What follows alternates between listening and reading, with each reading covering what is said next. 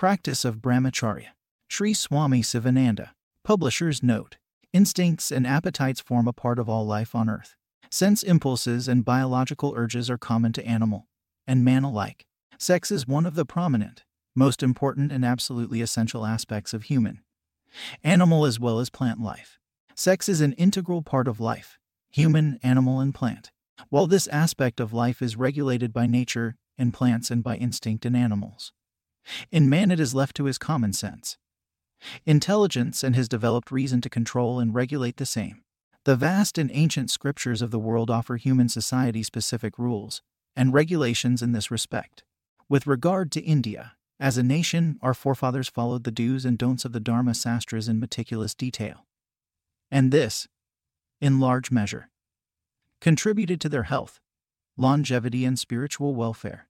But alas, in the present-day world, and more particularly among the educated class, in all walks of society and in all age groups, norms of conduct laid down by the scriptures are flouted with so much impunity that we see, all around us, the number of physical, mental, and moral wrecks increasing every day. One reason for this sad state of affairs is modern man's ignorance of his own scriptural treasures.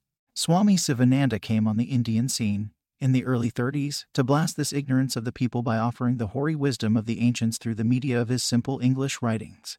It is well known that spiritual treatises apart, the great master, whose love for mankind knew no bounds, wrote a number of books concerning health, hygiene, and medicine. One such book was Practice of Brahmacharya, which dealt mostly with the subject of celibacy, and where celibacy was not possible, a regulated sex life. This book has been popular with the public. This apart, the Swamiji's thoughts on the subject of sex and sex sublimation are also to be seen here, and they're spread over his voluminous writings. In the present volume, all of Swamiji's thoughts and instructions on the subject of sex and celibacy have been gathered up from Practice of Brahmacharya and elsewhere, and thoroughly edited with a view to offering the public, and especially to the younger generation, a working guide to the vital subject of sex sublimation. This has been done as an act of loving service to modern youth, who are often left groping in the dark by an irresponsible society. These days we often hear about juvenile delinquency, but this juvenile delinquency itself is the result of adult irresponsibility. The youth of the world craves for guidance which is often not forthcoming from the parents, teachers, or society. It is hoped that this book of Holy Master Swami Sivananda will fill the above-mentioned lacuna and offer the youth of the world the knowledge and guidance which they so richly deserve in a vital area which affects their physical, mental, ethical, and spiritual well-being. We pray that the blessings of the Holy Master may pour on all those who may chance to go through the following pages and open up a new chapter in their lives. May all be healthy, happy, and spiritually blessed. Dedicated to the youth of the world. Chapter 1. The Present-Day Degradation. There is a great illusion in front of man. It troubles him in the form of woman. There is a great illusion in front of woman. It troubles her in the form of man. Go wherever you like, Amsterdam, London, or New York. Analyze this world of phenomenal experience. You will find only two things: sex and ego. The sex instinct is the greatest urge in human life. Sex energy or lust is the most deep-rooted instinct in man. Sex energy entirely fills the mind, intellect, prana, senses, and the whole body. It is the oldest of the factors that have gone into the constitution of the human being. A man has 1,001 desires, but the central strong desire is the sexual desire. The fundamental desire is the urge for a mate. All hang on this central basic desire. The desire for money, the desire for a son, the desire for property, the desire for houses, the desire for cattle, and other desires come later on. Because the whole creation of this universe is to be kept up, God has made the sexual desire very, very powerful. Otherwise, many jivanmuktas would have cropped up quite easily, just as graduates from universities. It is easy to get university qualifications. It demands a little money, memory, intelligence, and a little strain. But it is an uphill climb to obliterate the sexual impulse. He who has completely eradicated lust and is established in mental brahmacharya is Brahman or God himself. This world is nothing but sex and ego. Ego is the chief thing. It is the basis. Sex hangs on the ego. If the ego is destroyed by vikara, or inquiry of who am I, the sex idea takes to its heels by itself. Man, master of his destiny, has lost his divine glory and has become a slave, a tool, in the hands of sex and ego on account of ignorance. Sex and ego are the products of avidya, or nescience. The dawn of knowledge of the self annihilates these two enemies of Atman, the two dacoits who are plundering the helpless. Ignorant. Little, false jiva. The illusory I. Man has degraded himself to a great degree by becoming the puppet of passion. Alas, he has become an imitative machine. He has lost his power of discrimination. He has sunk into the most abject form of slavery. What a sad state! What a lamentable plight indeed! If he wishes to regain his lost divine state and Brahmic glory, his whole being must be transformed. His sex desire must be completely transmuted by sublime divine thoughts and regular meditation. Transmutation of the sex desire is a very potent, efficacious, and satisfactory way to realize eternal bliss. The world is immersed in sex. Passion reigns supreme in all parts of the world.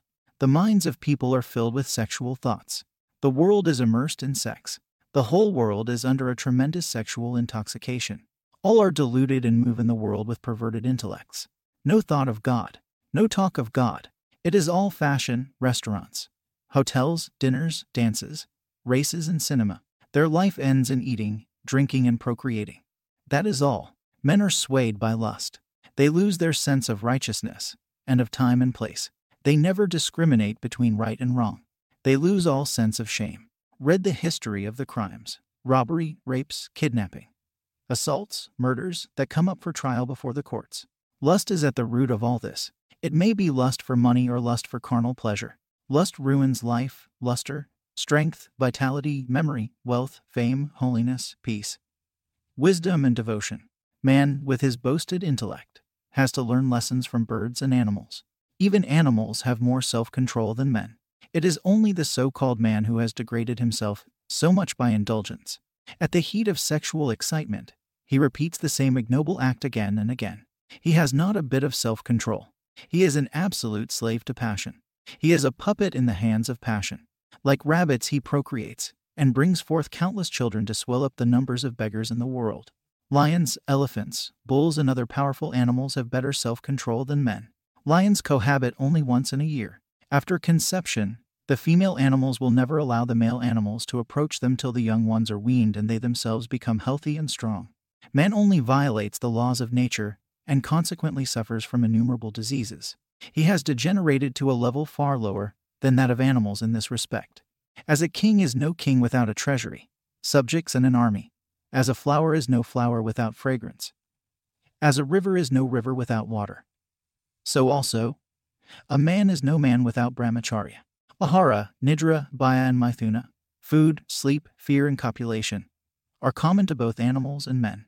That which differentiates a man from an animal is Dharma, Viveka, and Vikara Shakti. Jnana and Vikara can be secured only by the preservation of Virya.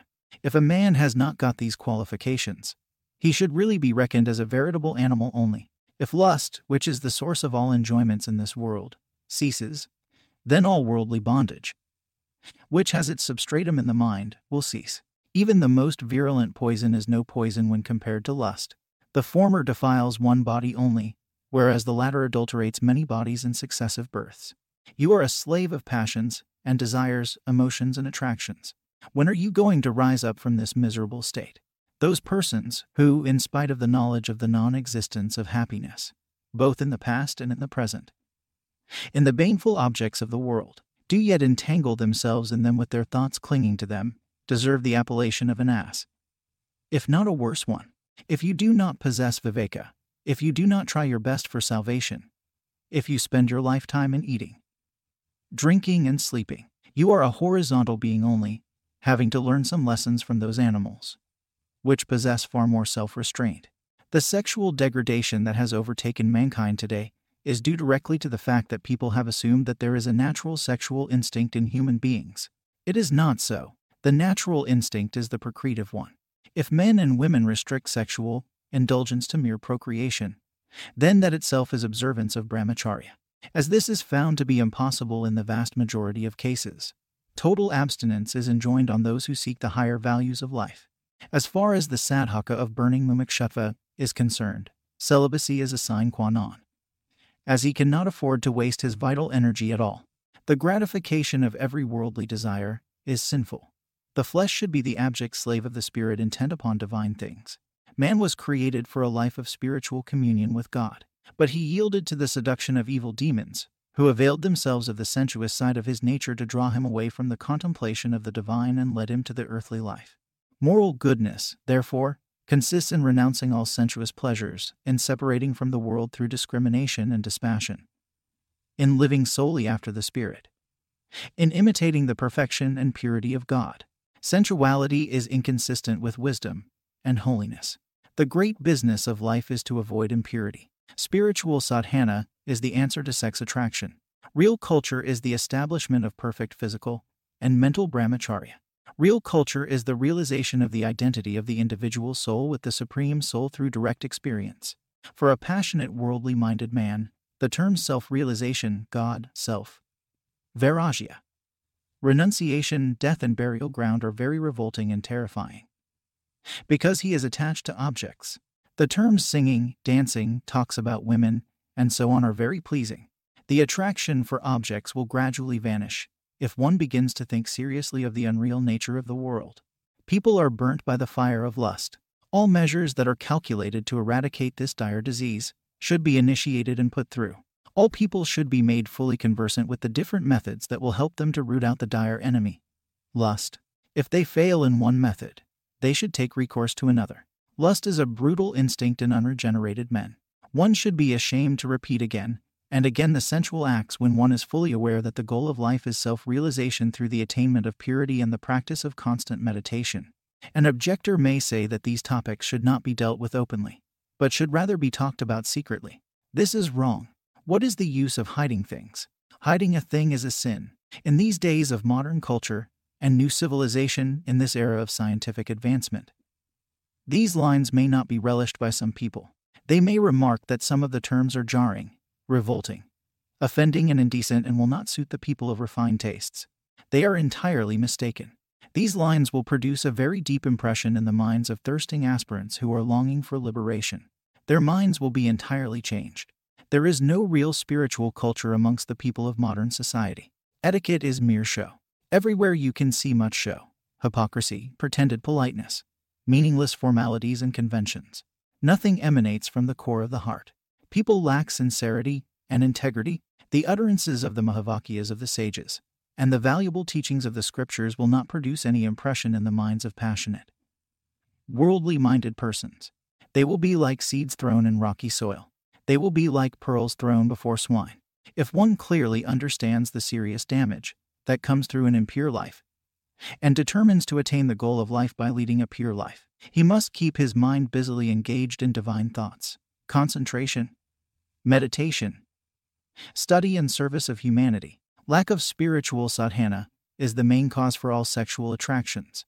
Mere theoretical abstention from sensuality will not bring you good results. You must mercilessly cut off all formalities in social life and live a pious life freed from the business of bodily existence. Leniency to internal lower tendencies will land you in the region of suffering. Excuse will be of no use in this respect. You must be sincere in your quest for the sublime life of spirituality. Half-heartedness will leave you in your old state of misery. Wake up, friends, from this mire of illusory samsara now. Passion has wrought great havoc in you as you are drowned in avidya. How many millions of fathers, mothers, wives, and sons you have had in previous births. This body is full of impurities. What a shame it is to embrace this filthy body. It is mere foolishness only. Give up moha for this body. Also, give up identification with this body by meditating upon the glory of the Shuddha Atman. Give up worship of the body. Worshippers of the body are asuras and rakshasas. Brahmacharya, the need of the hour. My dear brothers and sisters, remember that you are not this perishable body of flesh and bones. You are the immortal, all-pervading Satchidananda Atman. You are the Atman. You are living truth. You are Brahman. You are absolute consciousness. You can attain this supreme state only by leading a life of true Brahmacharya. The spirit of Brahmacharya must pervade your entire life and all your actions. People talk of Brahmacharya, but practical men are rare indeed. A life of continence is really beset with difficulties, but the path becomes smooth for a man of iron determination, patience, and perseverance. We want real, practical men in the field, men who are practical Brahmacharis, men who can impress people by their ideal lives, noble character, and spiritual strength. Mere idle talk is of no use whatsoever. We have had enough of idle talkers in the field and on the platforms. Let some practical men come forward and lead the youngsters by their exemplary lives and spiritual aura. Let me remind you once more, example is better than precept. The future well-being of the country rests entirely on the youth. It is the duty of the sannyasins, saints, teachers, professors, and parents to reintroduce the life of celibacy in youngsters. I pray that the educational authorities and the elders will pay their special attention to this vital subject of Brahmacharya for the uplift of the future generation. Training of the youth means nation building. The future well-being of India rests entirely on Brahmacharya and Brahmacharya alone. It is the duty of sannyasins and yogas to train students in Brahmacharya and disseminate the knowledge of the Atman far and wide. They can do a lot in improving the situation as they are whole-time men. They should come out of their caves and cuters for Lokasangraha. If our motherland wants to rise high in the scale of nations, her children, both male and female, should study the important subject of Brahmacharya in all its bearings, understand its supreme importance, and observe the great Vrata strictly. In conclusion, I fervently pray, with folded hands, that you all should sincerely struggle hard to control passion, the enemy of peace and prosperity. By Sadhana. A true Brahmacharya is the real mighty emperor of this world. My silent adorations to all Brahmacharans. Glory unto them. May you be seated firm as Mount Meru in your Satchidananda Swarupa, without any impure, lustful thought. May God bless the aspirants with strength and energy for maintaining Brahmacharya. May you, with a pure, stainless mind, unintermittently be in the cognition of your Atmic reality. May you, without worldly desires and ambition, rest in that whichever is in the midst of the enjoyer and the enjoyed. May the divine splendor shine in your face. May the divine flame grow brighter in you all. May the divine power and peace abide in you forever. Om Shanti, Shanti, Shanti. Chapter 2, The Working of the Sex Impulse. Man wishes to have children to maintain the race, or line. This is the reproductive instinct. The desire to copulate proceeds from this sexual instinct. The strength of the sexual desire depends upon the sexual impulse. According to the Gita, impulse is vegam or force. Lord Krishna says, he who is able to endure here on earth, before he is liberated from the body, the force born of desire and passion, he is harmonized, he is a happy man. Impulse is a mighty force. It exerts influence on the mind. It is a force suddenly communicated to the mind.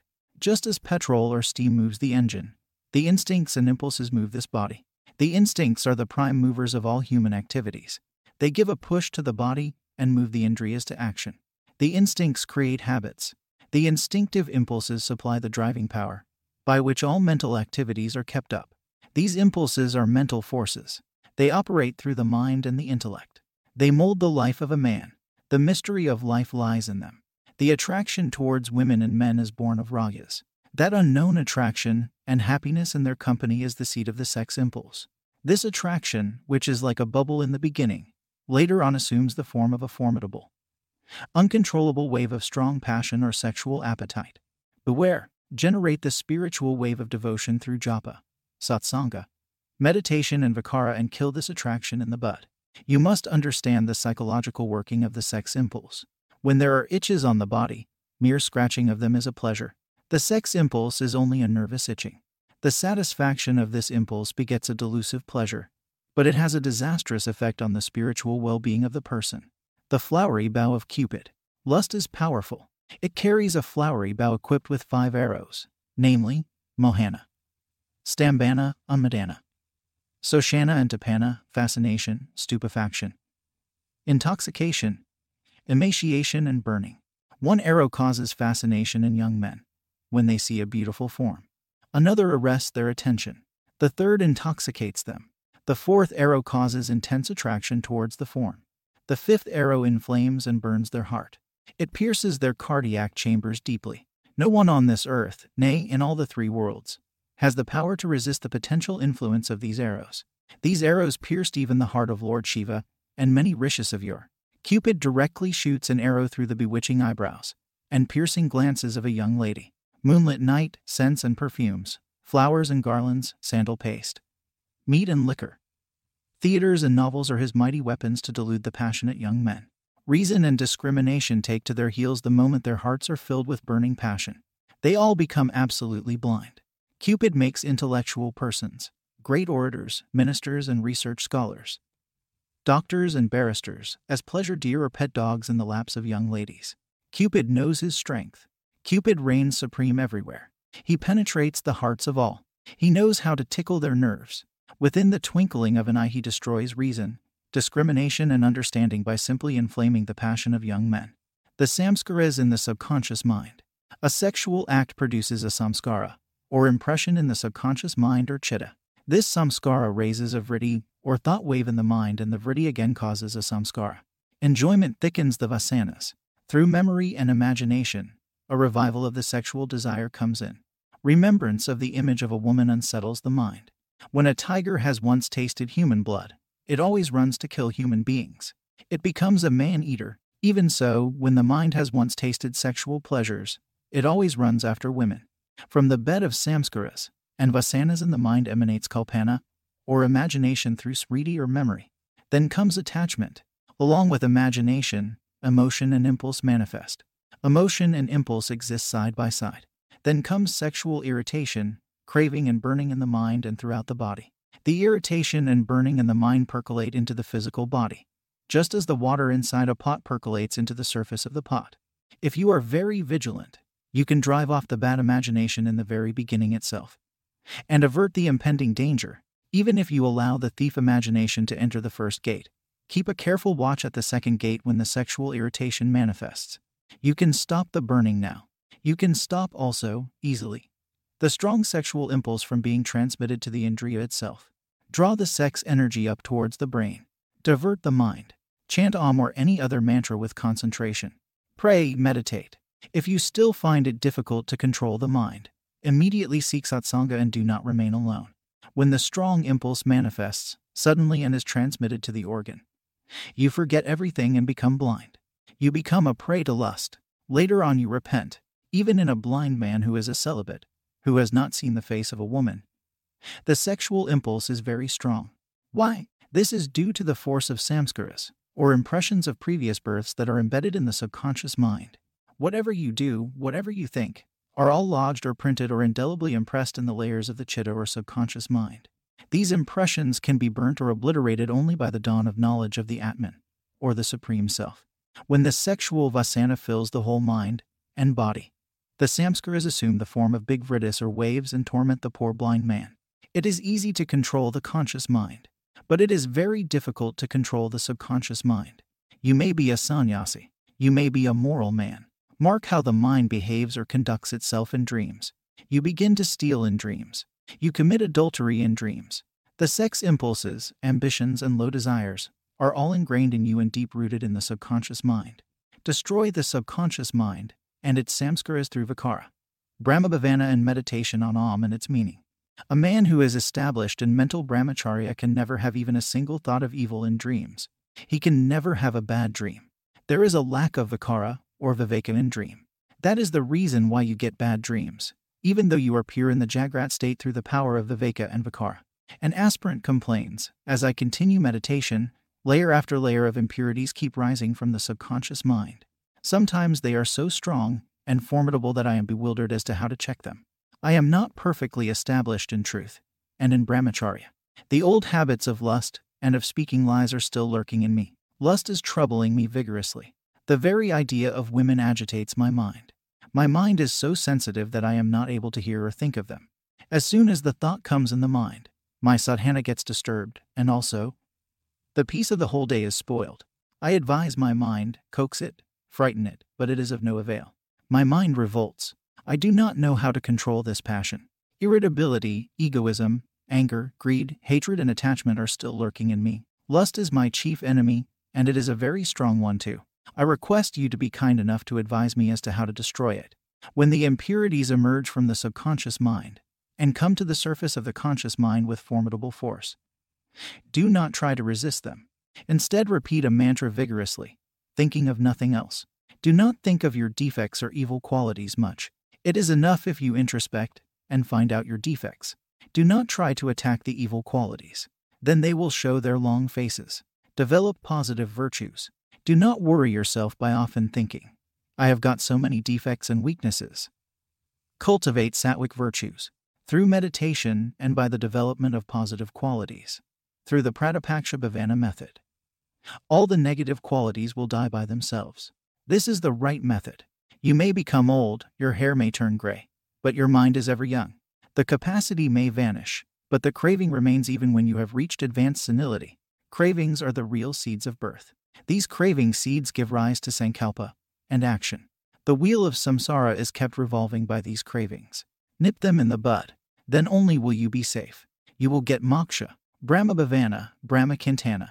Meditation on Om and devotion will root out these craving seeds which are laid deep. You will have to dig them out properly in various corners and burn them beyond resurrection. Then only will your efforts bear the fruit of nirvikalpa samadhi. One student writes to me, "The impure flesh and skin appear to me as very pure and good. I am very lustful. I try to develop mentally the bhava of seeing the mother in all women. I prostrate before a lady mentally, thinking that she is an image of goddess Kali. And yet my mind is extremely lustful. What shall I do now? I desire again and again to have a glimpse of a beautiful lady." Obviously, vairagya and discrimination have not dawned in his mind even a bit. The old vicious samskaras and vasanas are very powerful. Even a pure brahmachari will be troubled in the beginning by curiosity. He will be curious to know and feel what sort of happiness sexual enjoyment will give. He thinks sometimes, "Let me have the carnal knowledge of a woman once. Then I will be able to root out this sexual impulse and desire completely." This sexual curiosity is troubling me very much. Mind wants to delude this brahmachari. Maya havocs through curiosity. Curiosity is transmuted into a strong desire. Enjoyment cannot bring satisfaction of a desire. The wise way is to kill the strong wave of curiosity by vikara, or inquiry about the pure sexless Atman, by totally eradicating the sexual desire through constant meditation, and by thinking over the glory of Brahmacharya and the defects of an impure life. How to gauge your own mental purity. The sight of a young beautiful girl produces in a passionate young man attraction and agitation in the mind, piercing of the heart and serious intoxication. If these symptoms are absent in a man, then it is a sign to denote that he is established in Brahmacharya. The sight of the pairing or mating of birds and animals, or the sight of the bare body of a lady, should not produce the least agitation in the mind. If a feeling arises in the mind of a brahmachari for the company of a woman during times of ailment, if there is a strong desire to be in her company, if there is a desire to talk, play and joke with her, if there is a desire to look at young beautiful girls, if the look is unholy and unchaste, and if there is a desire in the mind when there is pain in the body for touch by the hands of females, remember that lust is still lurking in his mind. There is deep sexual craving. This should be destroyed. The old thief is still hiding. Such a brahmachari must be very careful. He is still within the danger zone. He has not attained the state of purity. Even in dreams there should not arise in the mind any craving for the touch of a female and the company of a woman. One's purity can be gauged by one's experiences in dream. If one is entirely free from any sexual thought in dreams, he has reached the climax of purity. Self-analysis and introspection are indispensable requisites to determine the state of one's mind. A Jnani will have no wet dreams. He who is established in Brahmacharya will not get even a single bad dream. Dream serves as a criterion to judge our mental state or the degree of our mental purity. If you do not get impure dreams, you are growing in purity. The very idea of sex should vanish from the mind. Sukadeva had this experience. Sukha did not marry. He left his home and roamed about the world at large, stark naked. The separation was very painful for his father, Vyasa. Vyasa went out in search of his son. While he passed by a pond, the apsaras, who were freely indulging in play, felt ashamed and put on their clothes hastily. Vyasa said, "Very strange indeed. I am old. I am putting on clothes. But when my son passed this way naked, you kept quiet, you remained unmoved." The apsaras replied, "O venerable sage, your son knows not man and woman. But you know, eradication of lust is no easy task. You will have to search out carefully this dire enemy, lust that lies hidden in the various corners of your heart. Just as the fox hides itself within the bush, so also this lust hides itself in the substratum and corners of the mind. You can detect its presence only if you are vigilant. Intense self-examination is very necessary.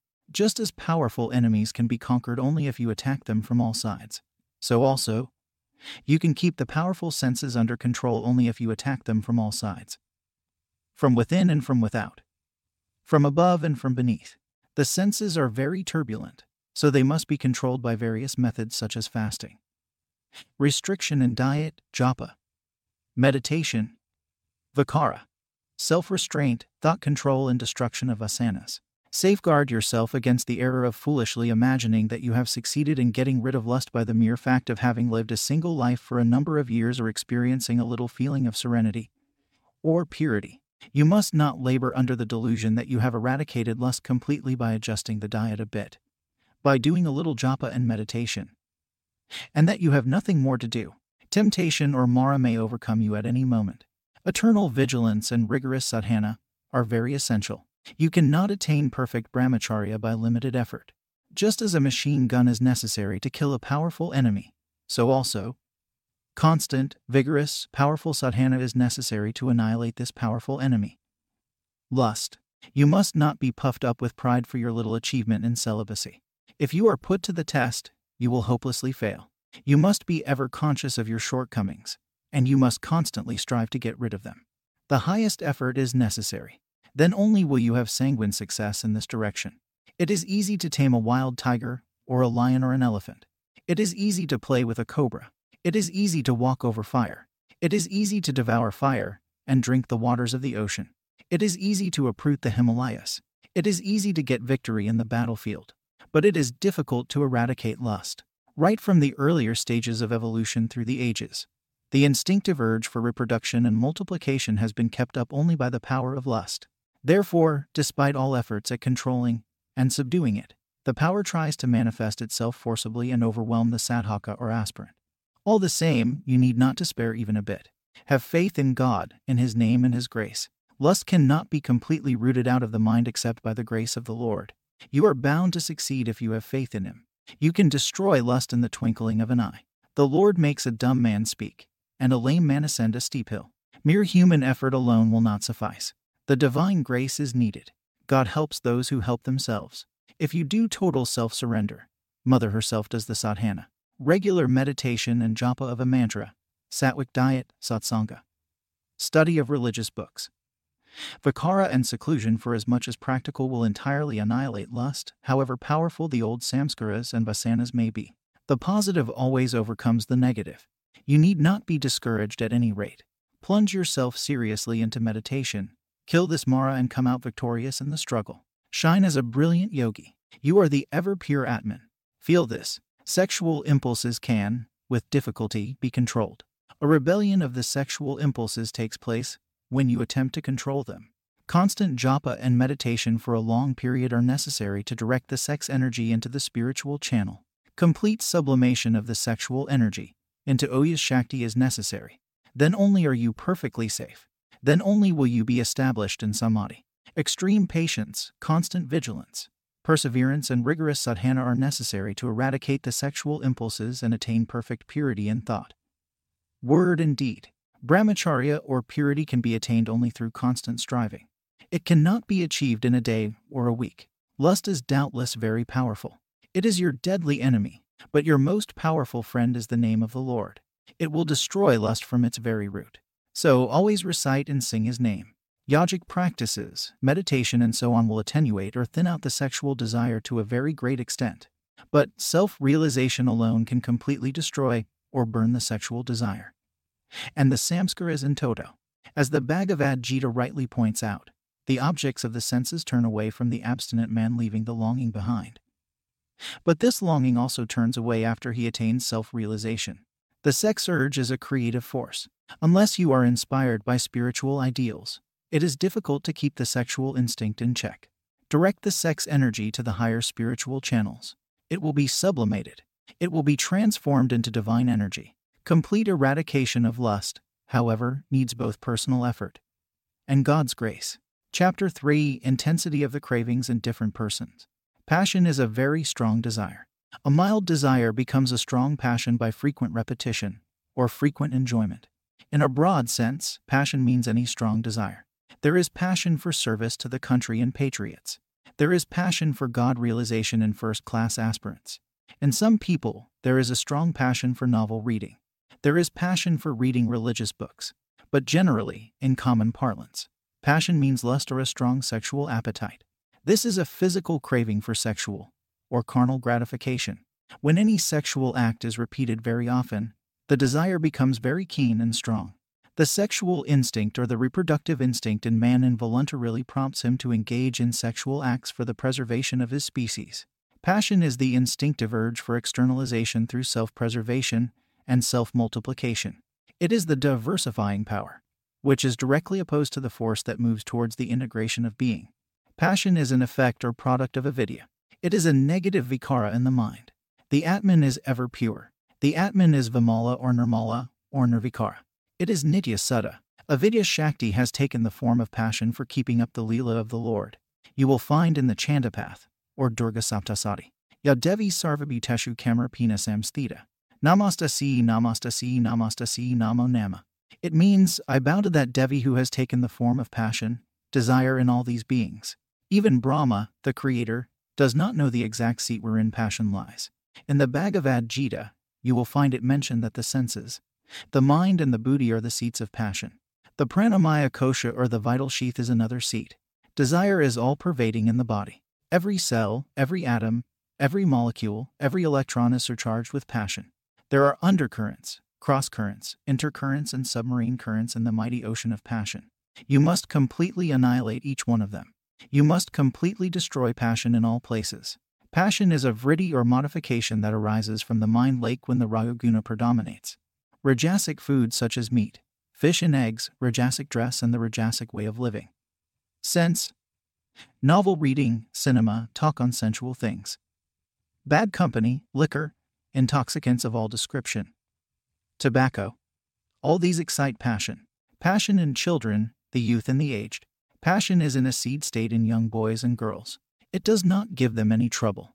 Just as the tree is latent in the seed, so also passion is in a seed state in the minds of children. When young men and women reach adolescence, this passion becomes troublesome.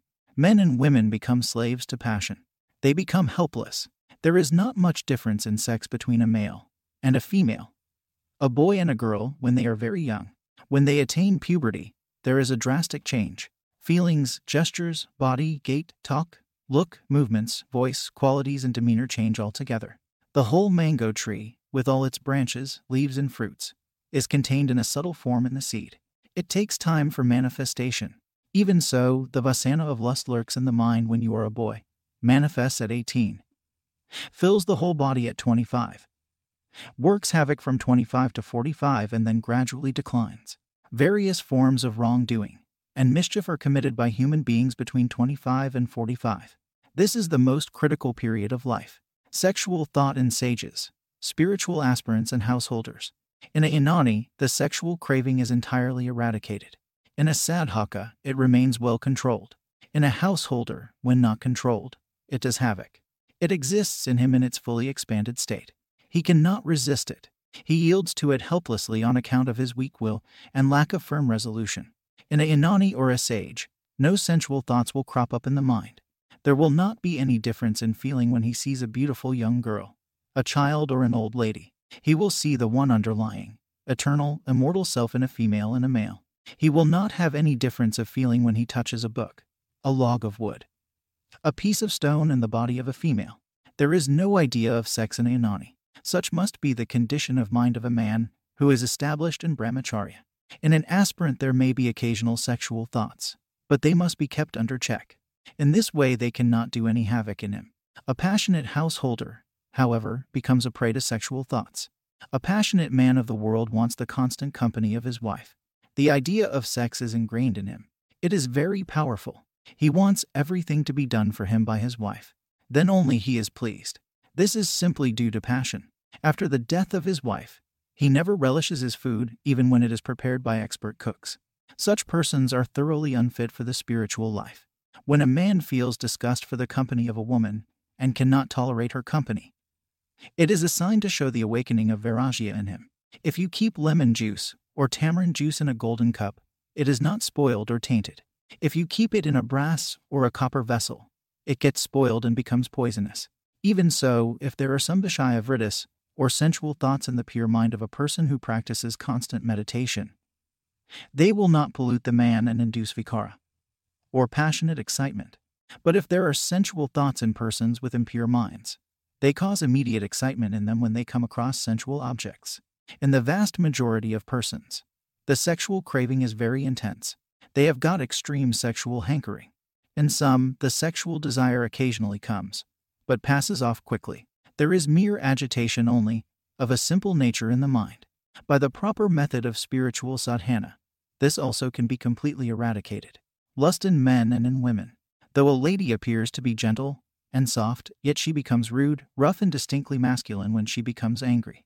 The feminine grace vanishes when she comes under the influence of wrath, indignation, fury, and resentment. Have you ever seen women fighting in the streets? Women are more jealous than men. They have more moha and passion also. They are 8 times more passionate than men. Women have more power of endurance. They are more emotional. Males are more rational. Though females are more passionate, yet they have more power of restraint than males. After enticing men, they keep quiet. The real culprit is the man alone. He is aggressive. It is he who tastes the forbidden fruit first. He is active. He goes out of control and loses his intellect, power of understanding, and judgment when he is under the grip of passion and becomes the sporting lapdog of woman.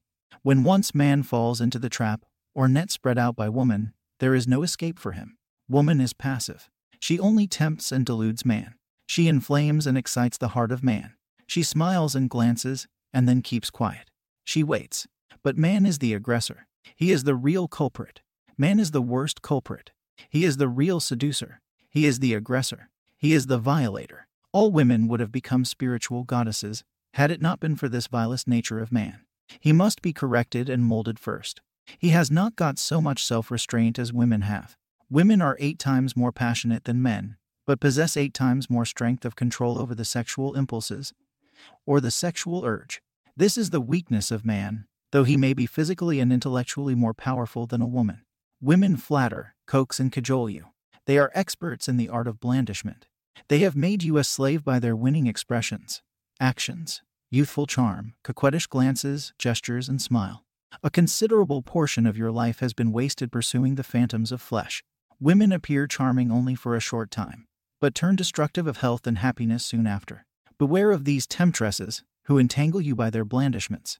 Pass your remaining days japa and meditation. The scorpion has the venom in its tail, the cobra in its fangs, the mosquito in its saliva, and the scandal-monger in his tongue.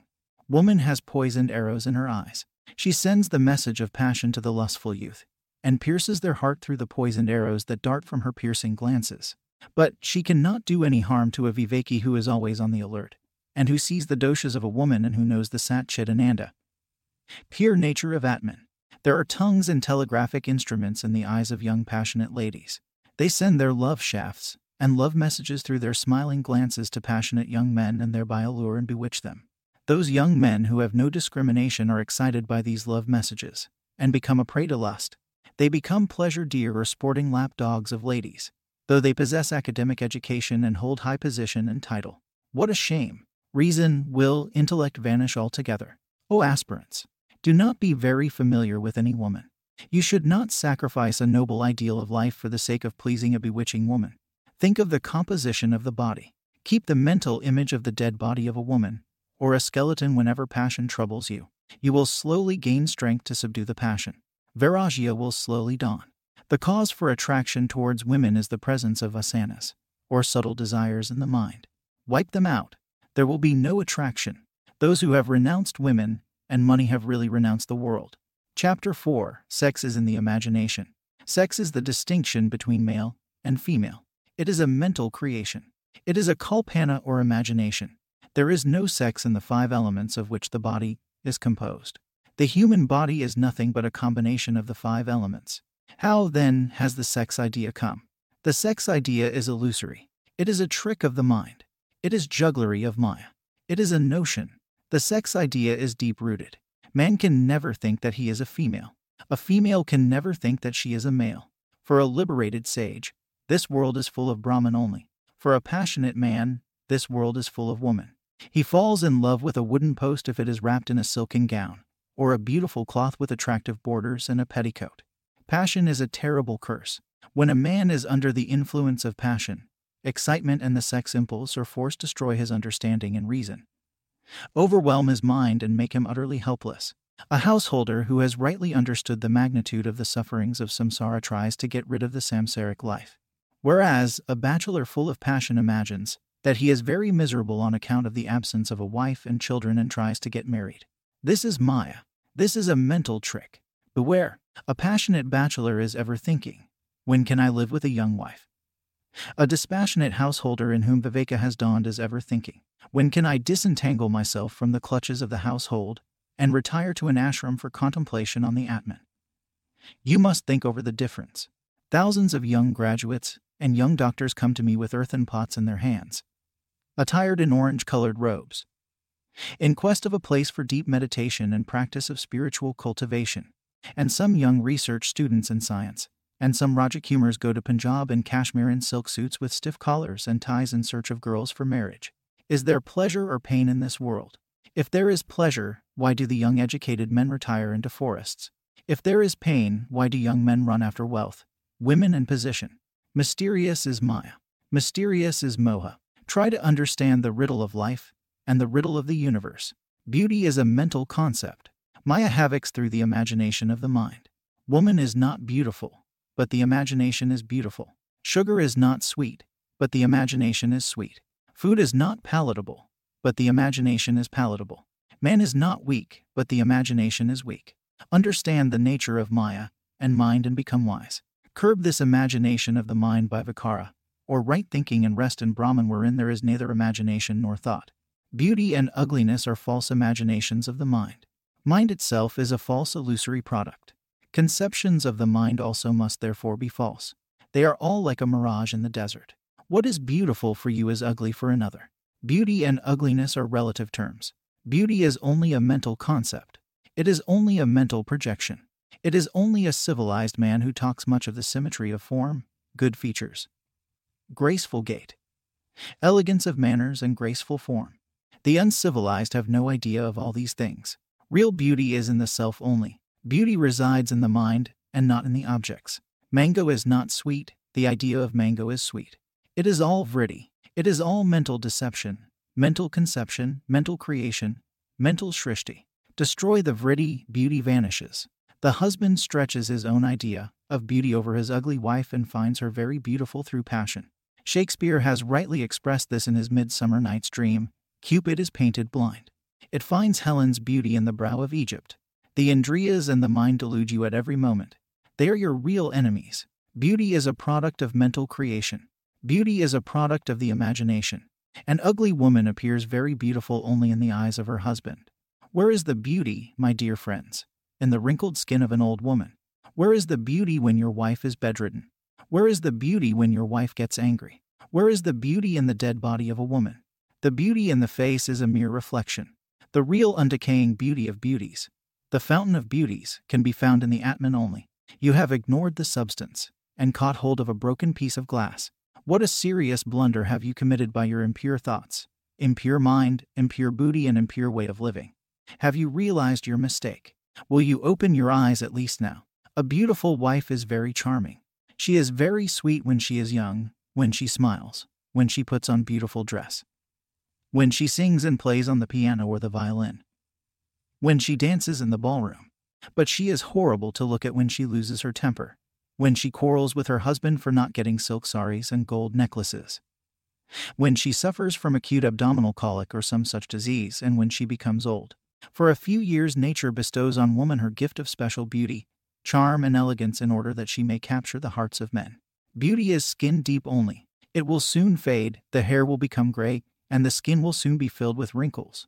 The tailor, the weaver, the embroiderer, the toilet maker, and the goldsmith make us beautiful for a few seconds.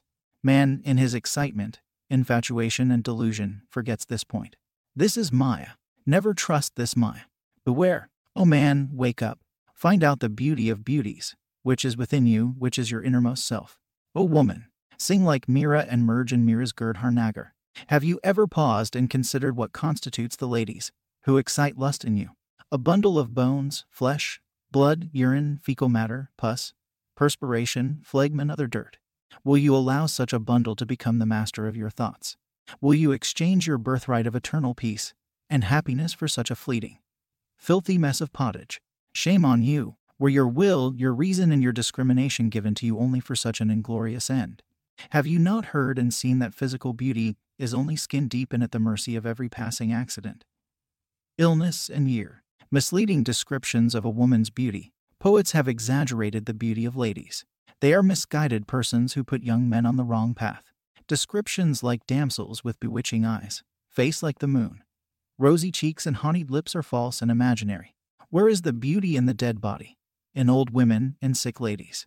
Where is the beauty when a lady is infuriated? You are aware of this, and yet you cling to their bodies. Are you not confirmed fools? This is due to the force of Maya. How mysterious is the power of Maya and Moha. The beauty of a woman is false, artificial, and decaying. Real beauty is undecaying and eternal. The Atman is the source of all beauties. His beauty is everlasting and undecaying. It is ornaments, silken clothing with fanciful borders, dressing of the hair with golden hairpins, flowers, application of powder to their faces, lipstick to the lips, and unguent to their eyes that lend a temporary decoration and artificial glittering to the women. Deprive them of their face powders, their ornaments and gaudy dress, and ask them to wear a simple white cloth without any border. Where is the beauty now? The beauty of the skin is only a delusion. Poets describe in their fanciful, passionate moods that honey flows from the lips of a young, beautiful lady. Is this really true? What do you actually see? The stinking pus from the sockets of the teeth that are affected with dreadful puroa, the nasty and abdominal sputum from the throat, and foul saliva dribbling on the lips at night. Do you call all this as honey and nectar? And yet, the passionate, lustful, and sex-intoxicated man swallows these filthy excretions when he is under the sway of excitement. Is there anything more revolting than this? Are not these poets culpable when they have given such a false description? When they have caused great havoc and damage to passionate young men? Behind the shining skin there is the raw flesh. Behind the smiles of a young lady are hidden frown and anger. Behind the rosy lips lie germs of diseases. Behind the gentleness and kind words are hidden harsh words and abuses. Life is fleeting and uncertain. O passionate man, realize the beauty of the Atman in the heart. The body is the abode for diseases. The net of affection in this world is strengthened by long indulgence. It has entwined its thick knotted twine around your neck. Minus skin, minus dress, minus ornaments, woman is nothing. Just imagine for a moment that her skin is removed. You will have to stand by her side with a long stick to drive away crows and vultures. Physical beauty is superficial, illusory, and fading. It is skin deep. Do not be deluded by external appearances. It is the jugglery of Maya. Go to the source, the Atman, the beauty of beauties, the everlasting beauty. Passion blinds the intellect. Sexual pleasure is an illusion. It is Branti Sukha. It is no real happiness at all. It is mere nerve tickling. All worldly pleasures appear as nectar in the beginning. They become poison in the end. Reflect well, O Samya, my beloved son. Do not be led away by impulses and passion.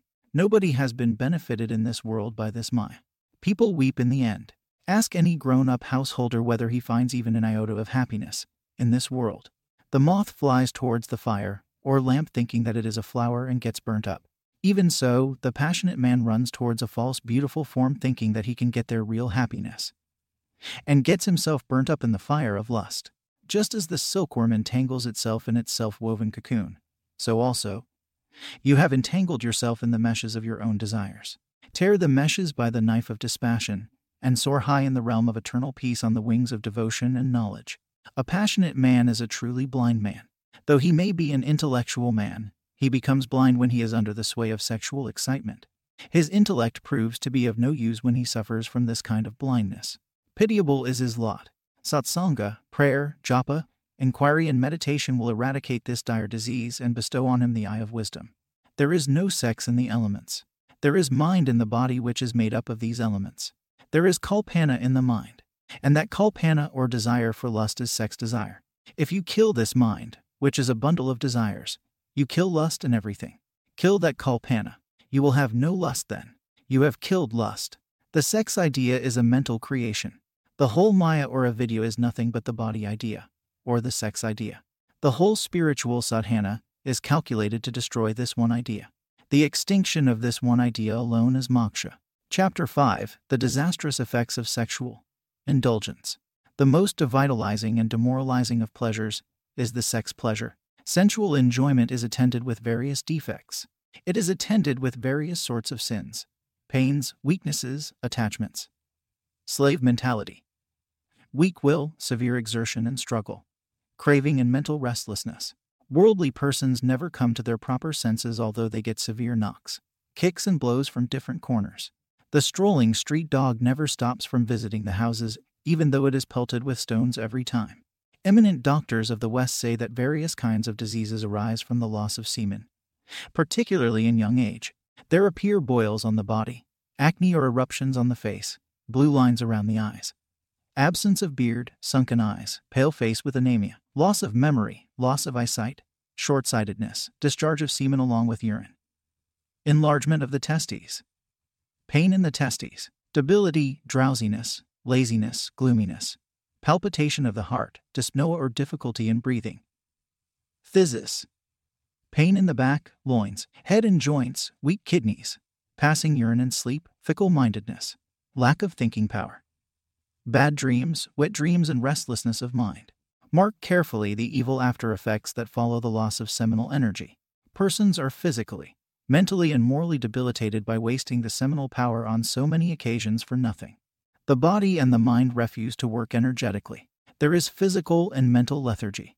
You experience much exhaustion and weakness. You will have to take recourse to drinking milk, to eating fruits and aphrodisiac confections, to make good the loss of energy. Remember that these things can never repair the loss completely. Once lost is lost forever. You will have to drag on a dreary, cheerless existence. Bodily and mental strength gets diminished day by day. Those who have lost much of their virya become very irritable. Little things upset their minds. Those who have not observed the vow of celibacy become the slaves of anger, jealousy, laziness, and fear. If you have not got your senses under control, you venture to do foolish acts which even children will not dare to do. He who has wasted the vital energy becomes easily irritable, loses his balance of mind, and gets into a state of explosive fury for trifling things. When a man becomes furious, he behaves improperly. He does not know what he is exactly doing as he loses his power of reasoning and discrimination. He will do anything he likes.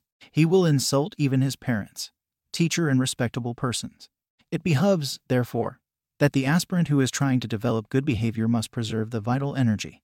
Preservation of this divine energy leads to the attainment of strong willpower, good behavior, spiritual exaltation, and shreyas or moksha eventually. Excessive sexual intercourse drains the energy enormously. Young men do not realize the value of the vital fluid. They waste this dynamic energy by a moderate copulation. Their nerves are tickled much. They become intoxicated. What a serious blunder they commit. It is a crime that demands capital punishment. They are slayers of the Atman. When this energy is once wasted, it can never be recouped by any other means. It is the most powerful energy in the world. One sexual act shatters completely the brain and the nervous system. People foolishly imagine that they can recover the lost energy by taking milk, almonds, and makaradvanya. This is a mistake. You must try your level best to preserve every drop, although you are a married man. Self-realization is the goal. The energy that is wasted during one's sexual intercourse is tantamount to the energy that is spent in physical labor for 10 days or the energy that is utilized in mental work for 3 days. Mark how precious is the vital fluid, semen. Do not waste this energy. Preserve it with great care. You will have wonderful vitality. When virya is not used, it is all transmuted into Oya Shakti or spiritual energy and stored up in the brain. Western doctors know little of this salient point. Most of your ailments are due to excessive seminal wastage. Wet dream and voluntary copulation, a vital difference. A sexual act shatters the nervous system. The whole nervous system is shaken or agitated during the act. There is excessive loss of energy. More energy is wasted during coition. But it is not so when emission occurs, during the dreaming state. In a wet dream, it may be the outflow of the prostatic juice only. Even if there is loss of the vital fluid, there is not much draining. The actual essence does not come out during wet dreams. It is only the watery prostatic juice with a little semen that is discharged during nocturnal pollutions. When nocturnal emission takes place, the mind which was working in the inner astral body suddenly enters the physical body vehemently in an agitated condition. That is the reason why emission takes place suddenly. The night discharge may not stimulate the sexual desire, but a voluntary copulation, in the case of a sincere aspirant, is highly detrimental to his spiritual progress. The samskara created by the act will be very deep, and it will intensify or strengthen the force of the previous samskaras that are already embedded in the subconscious mind and will stimulate the sexual desire. It will be like pouring ghee in the fire that is slowly getting extinguished. The task of obliterating this new samskara will be an uphill work. You should completely give up copulation. This mind will try to delude you in a variety of ways by giving wrong counsel. Be on the alert. Do not hear its voice, but try to hear the voice of the conscience or the voice of the soul, or the voice of discrimination. Youth with bloodless faces. A good lot of energy is wasted during copulation. Bad memory, premature old age, impotence, various sorts of eye diseases and various nervous diseases are attributable to the heavy loss of this vital fluid. It is greatly shocking indeed to see many of our youth walking with tottering steps, with pale, bloodless faces owing to loss of this vital fluid, instead of jumping hither and thither with agile, nimble steps with vigor and vitality like the squirrel. Some people are so passionate and weak that even the thought or sight or touch of a woman causes discharge of semen. Pitiable is their lot. What do we see in these days? Boys and girls, men and women, are drowned in the ocean of impure thoughts, lustful desires, and little sensual pleasures. It is highly deplorable indeed. It is really shocking to hear the stories of some of these boys. Many college boys have personally come to me and narrated their pitiable lives of gloom and depression brought about by heavy loss of semen resulting from unnatural means. Their power of discrimination has been lost owing to sexual excitement and lustful intoxication. Why do you lose the energy that is gained in many weeks and months for the sake of the little, momentary sensual pleasure? Chapter 6. The Value of Semen. My dear brothers, the vital energy, the virya that supports your life, which is the prana of pranas, which shines in your sparkling eyes, which beams in your shining cheeks, is a great treasure for you. Remember this point well. Virya is the quintessence of blood. 1 drop of semen is manufactured out of 40 drops of blood. Mark here how valuable this fluid is. A tree draws the essence or rasa from the earth. This essence is circulated throughout the tree, its twigs, branches, leaves, flowers, and fruits. The shining colors and life in the leaves, flowers, and fruits are due to this rasa. Similarly, the virya that is manufactured by the cells of the testes out of blood gives color and vitality to the human body and its different organs. According to our Veda, semen is the last dhatu that is formed out of food. Out of food is manufactured chyle. Out of chyle comes blood. Out of blood comes flesh. Out of flesh comes fat. Out of fat comes bone. Out of bone comes marrow. Out of marrow comes semen.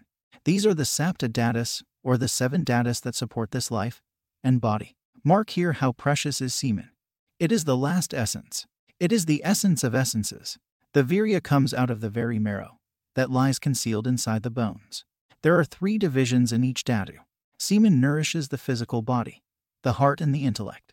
Only that man who uses the physical body, the heart, and the intellect can have perfect Brahmacharya. A wrestler who uses his physical body only, but keeps the intellect and the heart undeveloped, cannot expect to have full Brahmacharya. He can have Brahmacharya of the body only, but not of the mind and the heart. The semen that belongs to the heart and the mind will certainly flow out. If an aspirant does only japa and meditation, if he does not develop the heart, and if he does not practice physical exercise, he will have only mental Brahmacharya. The portion of the semen, which goes to nourish the heart and the body, will flow out. But an advanced yogi who dives deep in meditation will have full Brahmacharya even if he does not take physical exercise. Semen is the quintessence of food, or blood. 1 drop of semen is manufactured out of 40 drops of blood according to modern medical science. According to our Veda, it is elaborated out of 80 drops of blood. The 2 testes or seeds that are located in the scrotal bag are called secretory glands. The cells of these testes have been endowed with the peculiar property of secreting semen from the blood. Just as bees collect honey in the honeycomb drop by drop, so also the cells of the testes collect semen drop by drop from the blood. Then this fluid is taken by the 2 ducts or tubes to the vesicula seminalis. Under excitement, it is thrown out by special ducts, called ejaculatory ducts, into the urethra where it is mixed with the prostatic juice. Semen is found in a subtle state in all the cells of the body. Just as sugar is all-pervading in the sugar cane, butter, and milk, so also semen is pervading the whole body. Just as the buttermilk is thin after the butter is removed, so also semen is thin by its wastage. The more the wastage of semen, the more is the weakness. In the Yoga Shastras it is said, Maranam Bindu Patanat, Jivanam bindu rakshanat. Falling of semen brings death. Preservation of semen gives life. Semen is the real vitality in men. It is the hidden treasure in man. It imparts Brahmacharyas to the face and strength to the intellect. Modern medical opinion. Eminent European medical men also support the statement of the Yogins of India. Dr. Nicole says, it is a medical and physiological fact that the best blood in the body goes to form the elements of reproduction in both the sexes. In a pure and orderly life, this matter is reabsorbed. It goes back into circulation ready to form the finest brain, nerve and muscular tissues. This vital fluid of man carried back and diffused through his system makes him manly, strong, brave and heroic. If wasted, it leaves him effeminate, weak and physically debilitated and prone to sexual irritation and disordered function. A wretched nervous system, epilepsy, and various other diseases and death. The suspension of the use of the generative organs is attended with a notable increase of bodily and mental and spiritual vigor. If the spermatic secretion in men is continuous, it must either be expelled or be reabsorbed. As a result of the most patient and persevering scientific investigations, it has been found that whenever the seminal secretions are conserved and thereby reabsorbed into the system, it goes towards enriching the blood and strengthening the brain. Dr. D.O. Lewis thinks that the conservation of this element is essential to strength of body, vigor of mind and keenness of intellect. Another writer, Dr. E.P. Miller, says all waste of spermatic secretions, whether voluntary or involuntary, is a direct waste of the life force. It is almost universally conceded that the choicest element of the blood enters into the composition of the spermatic secretion. If these conclusions are correct, then it follows that a chaste life is essential to man's well-being. Mind, prana, and virya. Mind, prana, and virya are the three links of one chain. They are the three pillars of the edifice of the Jivatman. Destroy one pillar, mind, prana, or virya, and the whole building will fall to pieces. Mind, prana, and virya are one. By controlling the mind, you can control prana and semen. By controlling prana, you can control the mind and semen. By controlling semen, you can control the mind and prana. Mind, prana, and virya are under the one sambandha, or connection or circuit. If the mind is controlled, prana and virya are controlled automatically. He who suspends or restrains prana restrains also the working of the mind and the movement of the virya. Again, if the virya is controlled, and if it is made to flow upwards into the brain by pure thoughts, the mind and the prana are automatically controlled. The mind is set in motion or rendered active by two things: the vibration of prana and the vasanas or subtle desires. Where the mind is absorbed, there the prana is restrained, and where the prana is fixed, there the mind also is absorbed. Mind and prana are intimate companions, like a man and his shadow. If the mind and the prana are not restrained, all the organs of sensation and action keep actively engaged in their respective functions. When a man is excited by passion, the prana is set in motion. Then the whole body obeys the dictate of the mind, just as a soldier obeys the command of his commander. The vital air or prana moves the internal sap, or semen. The semen is put into motion. It falls downwards, just as the clouds burst into rainwater, just as the fruits, flowers and leaves of the trees drop down by the force of the blowing winds. If the virya is lost, prana gets unsteady. Prana is agitated. The man becomes nervous. Then the mind also cannot work properly. The man becomes fickle-minded. There is mental weakness. If the prana is rendered steady, the mind also becomes steady. If the virya is steady, the mind also is steady. If the virya is steady, the mind also is steady. If the drishti or vision is steady, the mind also becomes steady. Therefore, control the prana, the virya and the drishti. God is rasa. Rasa is virya, the vital fluid or semen. You can get eternal bliss by the attainment of rasa, or virya alone. Grasp fully the importance and value of this vital essence of life. Virya is all power. Virya is all money. Virya is God. Virya is God in motion. Virya is dynamic will. Virya is Atmabala. Virya is God's vibhuti. The Lord says in the Gita, Purusham Rishu, I am the seed or virility in men. Virya is the essence of life, thought, intelligence, and consciousness. Therefore, preserve this vital fluid very, very carefully, my dear readers. Chapter 7. The meaning of Brahmacharya. Brahmacharya literally means akara, or conduct that leads to the realization of Brahman or one's own self. It means the control of semen, the study of the Vedas and contemplation on God. The technical meaning of Brahmacharya is self-restraint, particularly mastery of perfect control over the sexual organ or freedom from lust and thought, word and deed. Strict abstinence is not merely from sexual intercourse, but also from autoerotic manifestations, from homosexual acts, and from all perverse sexual practices. It must further involve a permanent abstention from indulgence, an erotic imagination and voluptuous reverie. All sorts of sex anomalies and evil habits of various sorts like masturbation and sodomy must be completely eradicated. They bring about a total breakdown of the nervous system and immense misery.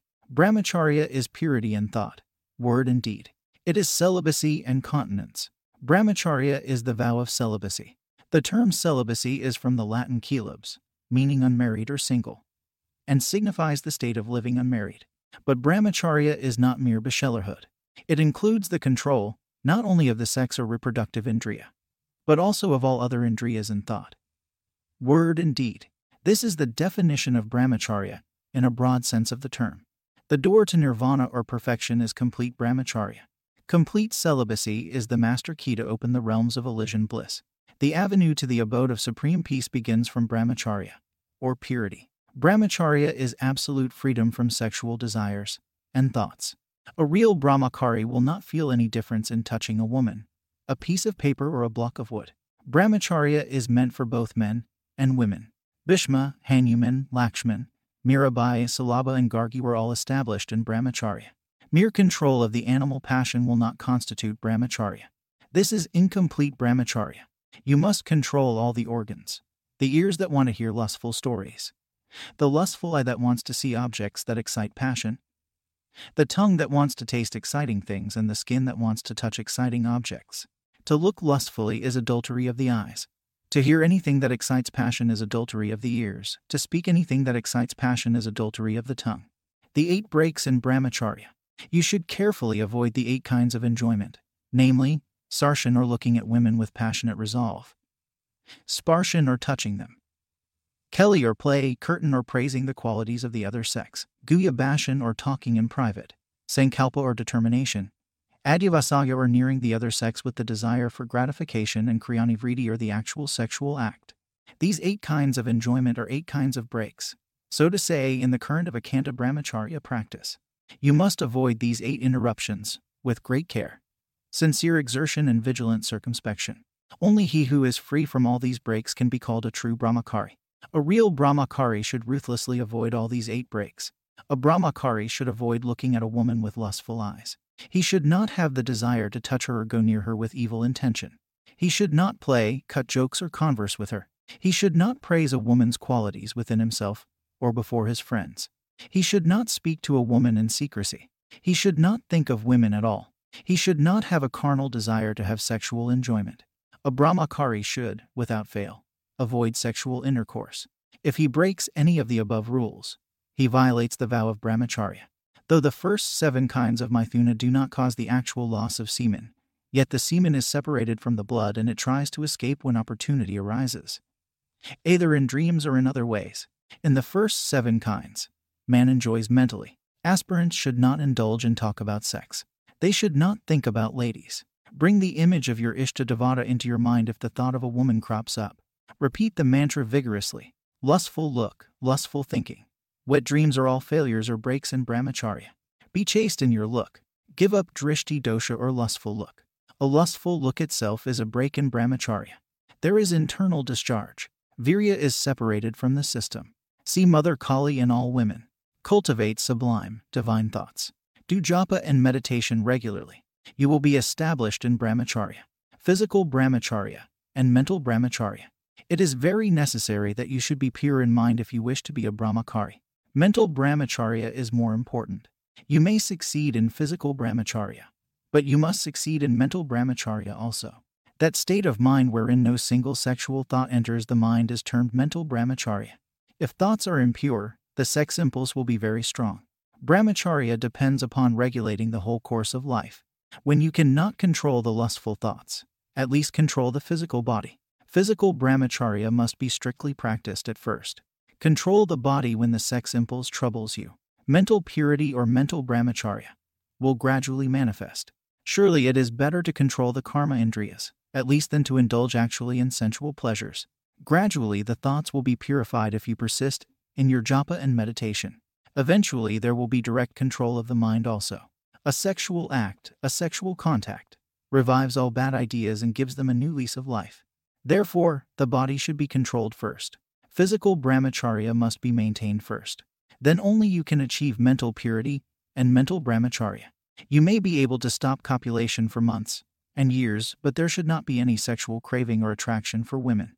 Evil thoughts also should not arise when you look at a woman, when you are in the company of women. If you succeed in this direction, then you are established in perfect brahmacharya. You have crossed the danger zone. Thought is the real action. An evil desire is tantamount to adultery. The desire is more than the act. But there is a great deal of difference between the actual shooting of a man and thinking to shoot a man. Between actual copulation and thinking to have intercourse with a woman. Philosophically speaking, thinking to shoot a man or thinking to have copulation is the real act.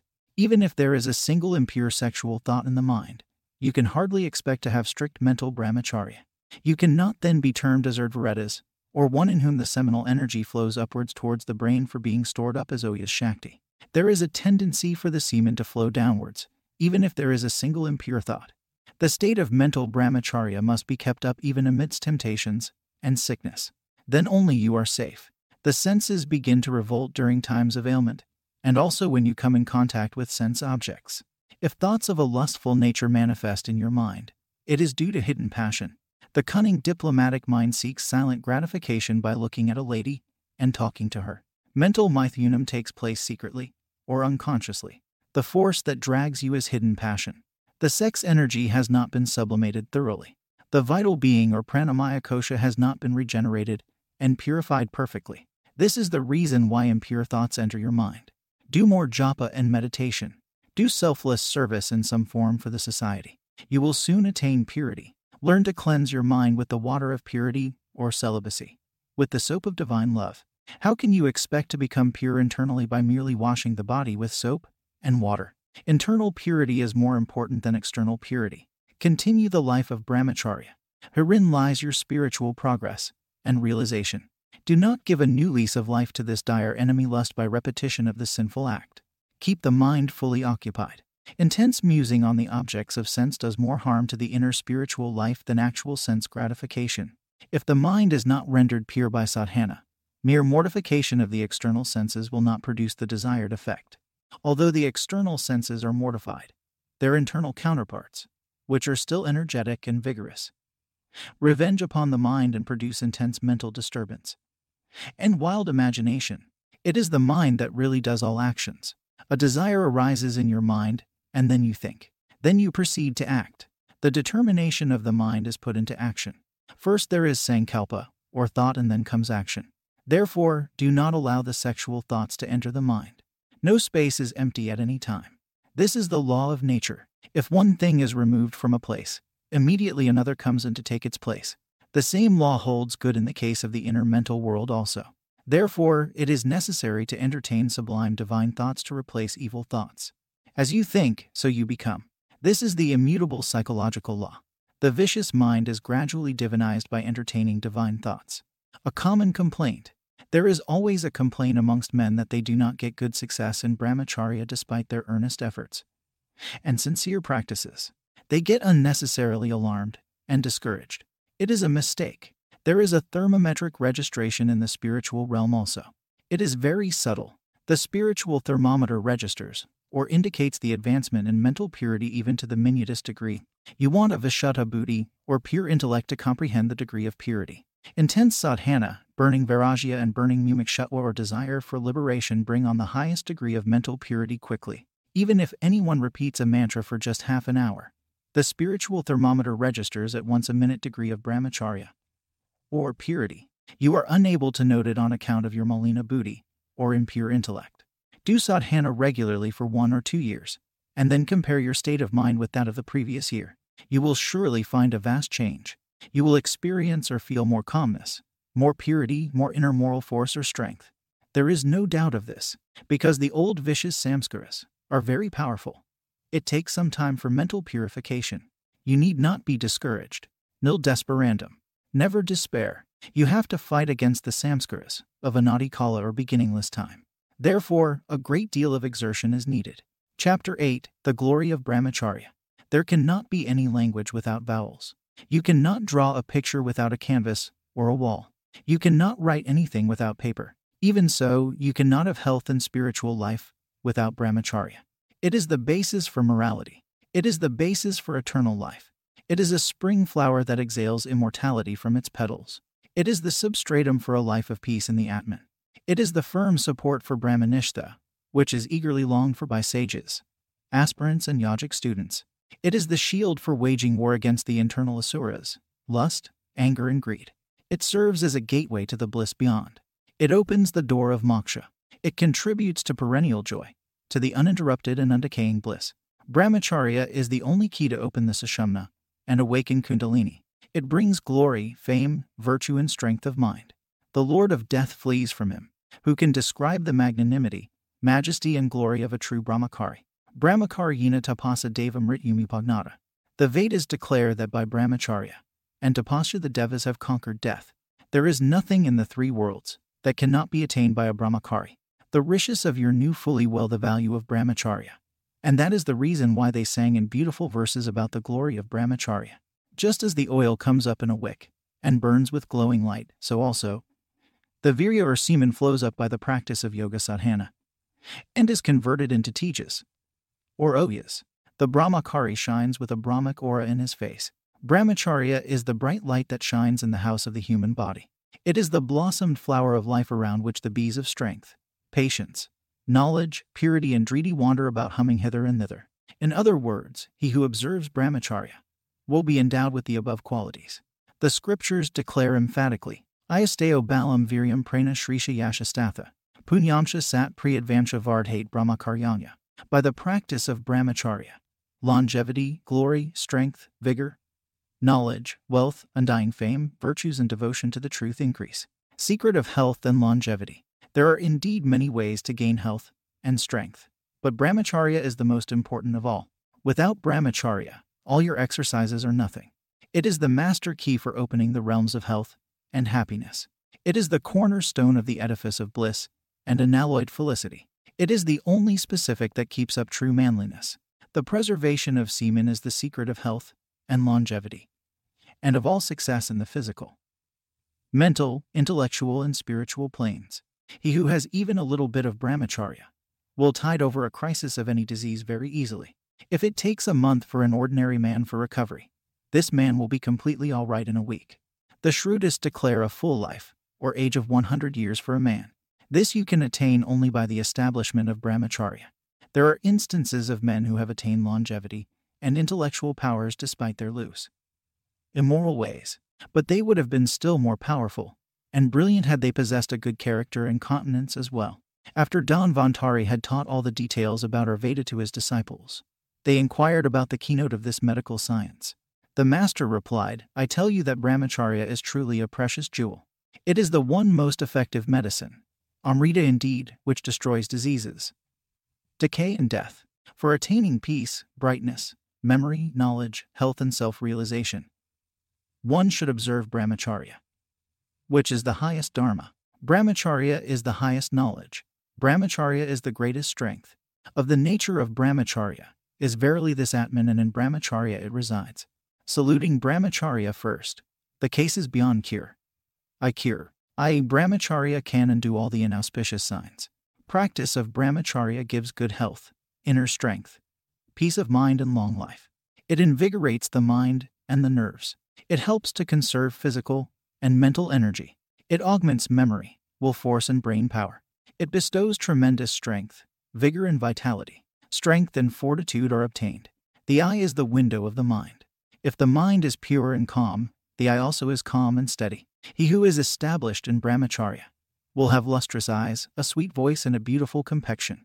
Celibacy promotes concentration. By the establishment of continence, vigor is obtained. The yogi gets siddhi or perfection by attaining perfect mental and physical Brahmacharya.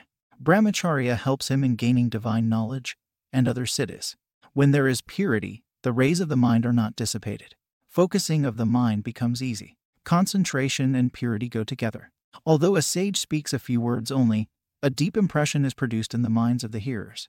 This is due to his Oyas Shakti, which is conserved by the preservation of semen and its transmutation. A true Brahmacharyan thought word and deed has wonderful thought power. He can move the world. If you develop strict celibacy, Vikara Shakti and Dharana Shakti will develop. Vikara Shakti is the power of inquiry. Dharana Shakti is the power of grasping and holding the truth. If a man persistently refuses to yield to his lower nature and remains a strict celibate, the seminal energy is deflected upwards to the brain and is stored up as Oya Shakti. Thereby the power of the intellect is intensified to a remarkable degree. The intellect becomes sharp and clear by continence. Continence increases infinitely the power of retentive memory. The strict celibate has keen and acute memory even in old age. A man who has the power of Brahmacharya can turn out immense mental, physical, and intellectual work. He has a magnetic aura around his face. He can influence people by speaking just a few words, or even by his very presence. He can control anger and move the whole world. Look at Mahatma Gandhi. He had acquired this power by constant and careful practice of ahimsa, satyam, and brahmacharya. Non-violence, truth, and celibacy. He influenced the world through this power alone. Through brahmacharya and brahmacharya alone can you get physical, mental, and spiritual advancement in life. It is worth repeating that a true brahmachari possesses tremendous energy, a clear brain, gigantic willpower, bold understanding, retentive memory, and good Vikara Shakti. Swami Dayananda stopped the carriage of a Maharaja. He broke a sword with his hands. This was due to his power of brahmacharya. Jesus, Shankara, Janadeva, and Samarth Ramdas were all Brahmacharyans. Have you realized, my dear friends, the importance of brahmacharya? Have you recognized, my dear brothers, the true significance and glory of brahmacharya? How can you expect to be strong and healthy if the energy that is acquired through various means with great difficulty and at great price is wasted daily? It is impossible to be strong and healthy unless males and females, boys and girls, try their level best to keep up brahmacharya, or the vow of celibacy. Even among electrons, there are bachelor electrons and married electrons. Married electrons manifest in pairs. Bachelor electrons exist singly. It is these bachelor electrons only that create magnetic force. The power of brahmacharya is seen in electrons also. Friend, will you learn some lessons from these electrons? Will you practice brahmacharya and develop power and spiritual force? Nature is your best teacher and spiritual guide. Through brahmacharya, get over the miseries of mundane life and attain health, strength, peace of mind, endurance, bravery, material progress, psychic advancement, and immortality. One who has a perfect control over the sexual energy attains powers unobtainable by any other means. Therefore, dissipate not your energy in sensual pleasures. Conserve your energy, do noble deeds, and practice meditation. You will soon become a superman. You will commune with God and attain divinity. Chapter 9: Importance of Celibacy in Spiritual Life. Brahmacharya is a divine word. It is the sum and substance of yoga. Through avidya, this is forgotten. The importance of brahmacharya was emphasized by our great rishis. It is the supreme yoga, which Lord Krishna emphasizes repeatedly in the Bhagavad Gita. In Chapter 6, Sloka 14, it is very clearly stated that the vow of brahmacharya is necessary for meditation. Brahmacharya Sthita. In Chapter 17, Sloka 14, he says that brahmacharya is one of the requisites for the austerity of the body.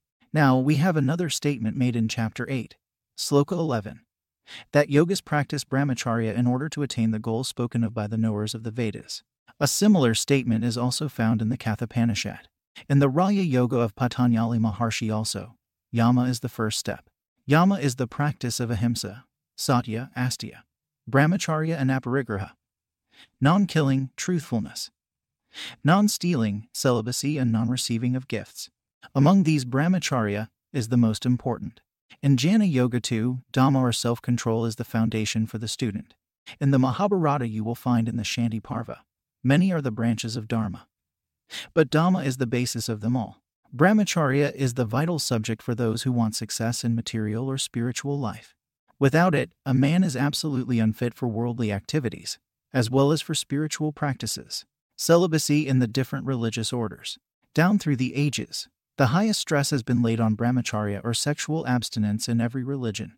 Throughout folklore runs the idea that second sight and the vision of the supernatural are especially, if not solely, the privilege of the celibates. Westermarck favors the explanation that sexual pollution destroys holiness. A tribe on the Rio Negro enjoined celibacy upon their shamans.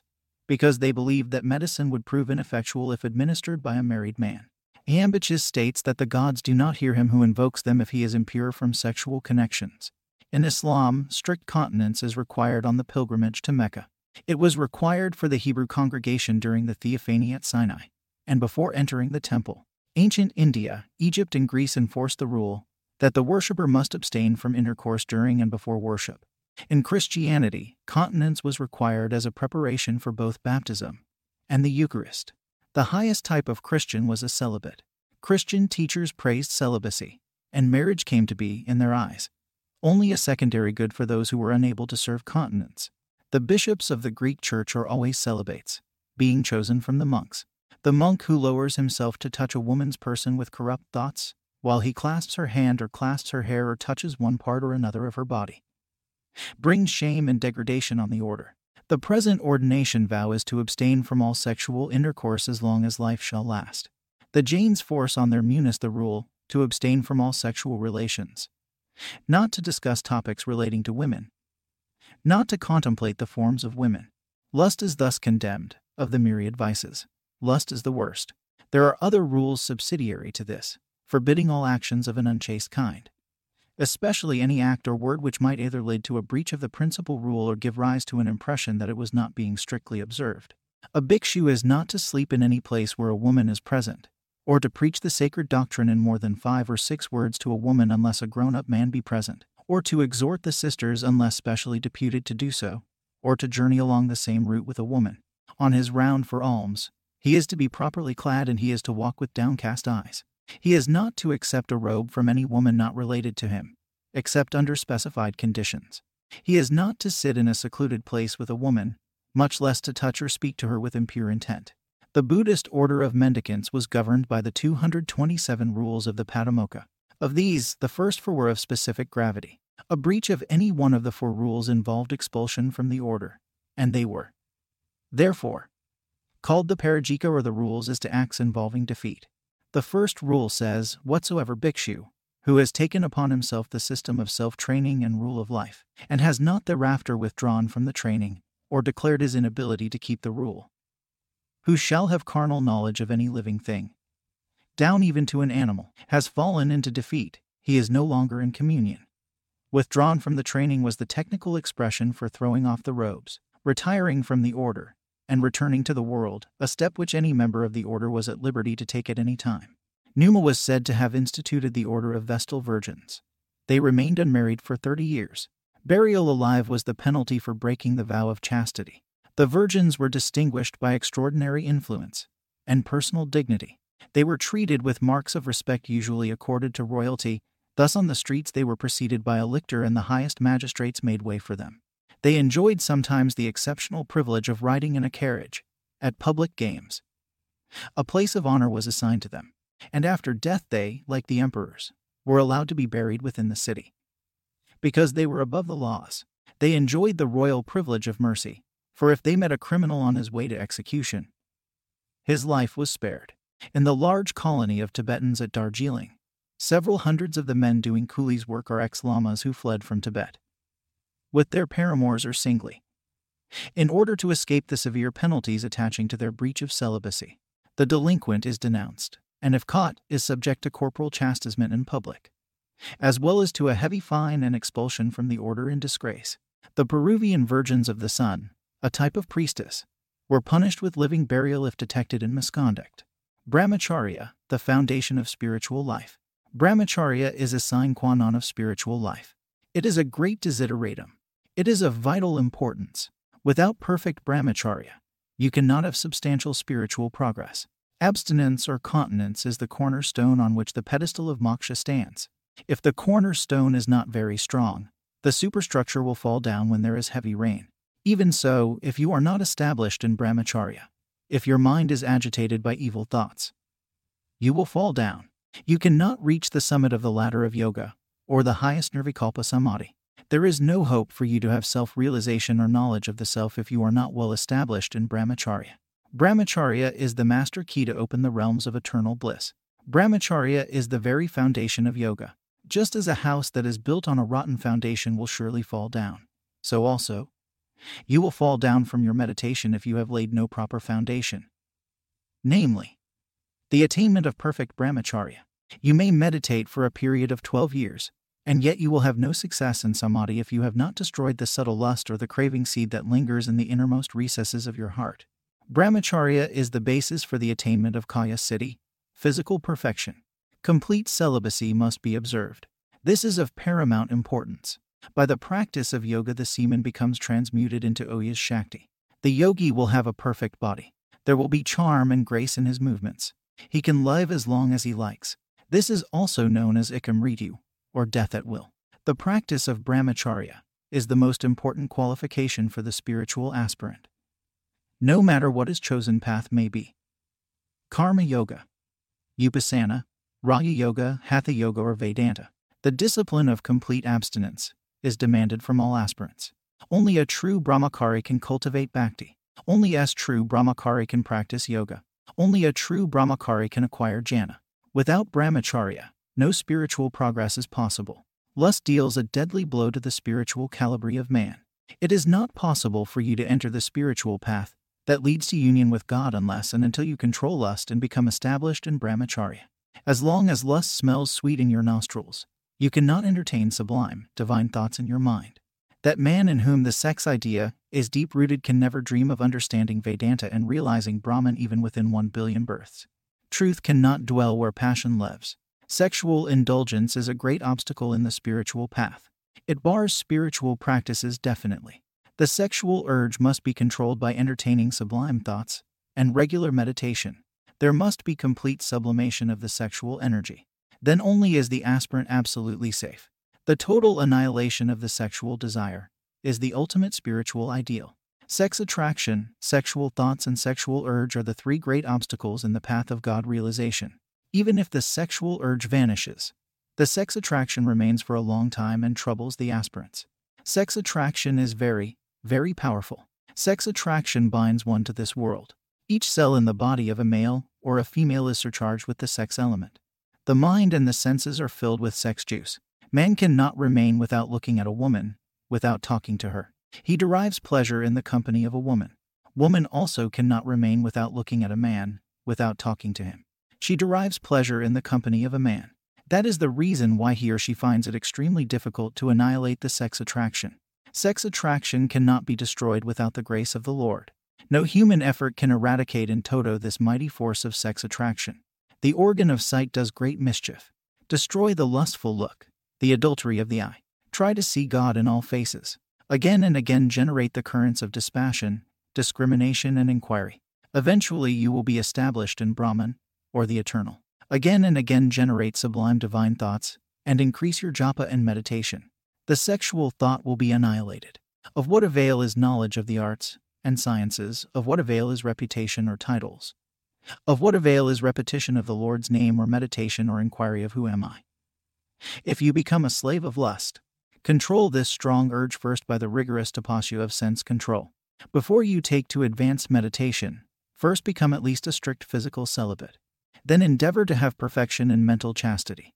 Amongst you all, there may be a hidden Shakespeare, or a Kalidasa, a hidden Wordsworth or a Valmiki, a potential saint, a Saint Xavier and a Kanda Brahmachari like Bhishma Pitamaha, a Hanuman or a Lakshman, a Viswamitra or a Vashishta, a great scientist like Dr. J.C. Bose or Raymond, a yogi like Janadeva or Gorakhnath, a philosopher like Shankara or Ramanuja, a bhakta like Tulsidas, Ramdas or Eknath.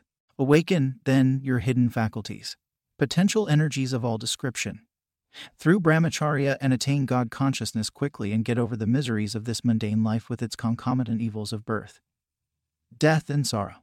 Blessed is the Brahmachari who has taken the vow of celibacy till the end of life. Twice blessed is that Brahmachari who is sincerely struggling to destroy lust and attain perfect purity. Thrice blessed is that Brahmachari who has completely rooted out lust and has attained self-realization. Glory be to such exalted Brahmacharins. They are veritable gods on earth.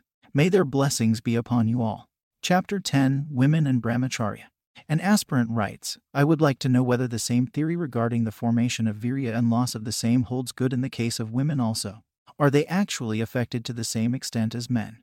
The question is an important and pertinent one. Yes, indulgence in the sexual act is exhausting to the female system, and a drain upon the vitality as in man. The nervous strain it imposes on the system is very great indeed. The female gonads, the ovaries corresponding to the testes, in the males, produce, develop and mature precious, vital force like semen. This is the ovum, though the woman does not actually lose this out of her body, as in the case of semen in man, yet, due to the sexual act, it leaves the ovaries and is taken up in the process of conception to form the embryo. And one knows only too well what a strain and drain on strength childbearing is to a woman. Repeated depletion of this force, and the strain of childbirth makes wrecks of healthy ladies, and works havoc with their strength, beauty and grace as well as their youth and mental power. Eyes lose the luster and sparkle that are indicative of the inner forces. The intense sensuous excitement of the act shatters the nervous system and causes debility too. Their system being more delicate and high-strung, females are often more affected than men. Women should preserve their precious vital force. The ovum and the hormones secreted by the ovaries are very essential for the maximum physical and mental well-being of women. Women also should observe the vow of celibacy. They also can remain as Nashtahika Brahmacharinas like Mirabe, and devote themselves to the service and devotion of God, or they can do Brahmacharya like Gargi and Sulabha. They will be styled as Brahmavicarinas, inquirers of Brahman, if they adopt this path. Brahmacharinas, ancient and modern. In olden days, there were Brahmacharinas in India. They were Brahmavadinas, they discoursed on Brahman. They did not wish to lead the life of Gritis the Dharminas devoted to a householder's duties. They served the rishis and sages in their hermitages, and did Brahmavicharya or inquiry of Brahman. King Yanasruti placed his daughter at the service of Rishi Rakva. You will find this in the Chandogya Upanishad. Sulabha was a very learned lady. She was born in a royal family. She was a Brahmacharini. She was instructed in the religion of emancipation. She observed the practice of asceticism. She was firm in the practices that belonged to the mode of life she led. She was steady in her vows. She never uttered a word without reflecting on its propriety. She was a yogini. She led the life of a sannyasini. She appeared before Yanaka in his court and had a great discussion with him on Brahma Vidya or the science of the self. Gargi was also a Brahmacharini. She also was a highly cultured lady. She also had a lengthy discussion with Yajnavalkya on Brahma Vidya. The dialogue between them is found in the Brihadaranyaka Upanishad. In Europe also there were many women who were celibate and who dedicated their lives entirely to severe austerity, prayer and meditation. They had their own hermitages. In India, even at the present moment, there are educated women who lead the life of Brahmacharinas.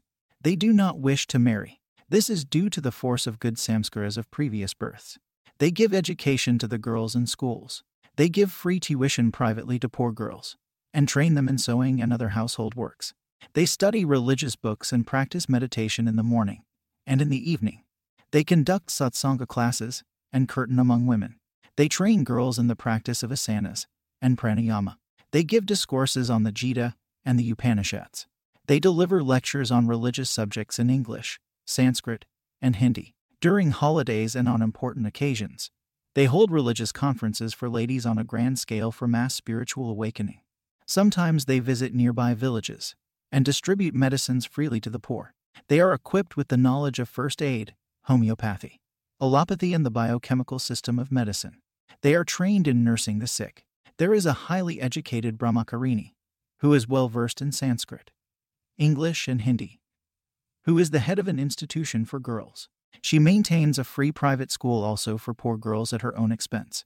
This is a very noble service indeed. Such girls and women are really a blessing to India. They lead a life of purity and self-sacrifice. They enjoy bliss, prosperity, and renown here and will also attain the immortal abode of supreme peace hereafter. India is in need of more Brahmacharinas of this description, who can dedicate their lives to service, meditation, and prayer. Chapter 11, Suppression and Sublimation. Swami Sivananda young in the practice of Brahmacharya. What is wanted is elimination of lust, but not suppression. Suppression of the sex urge is not eradication. You can never be free of that which is suppressed. The suppressed sex desire will attack you again and will produce wet dreams, irritability, and restlessness of mind.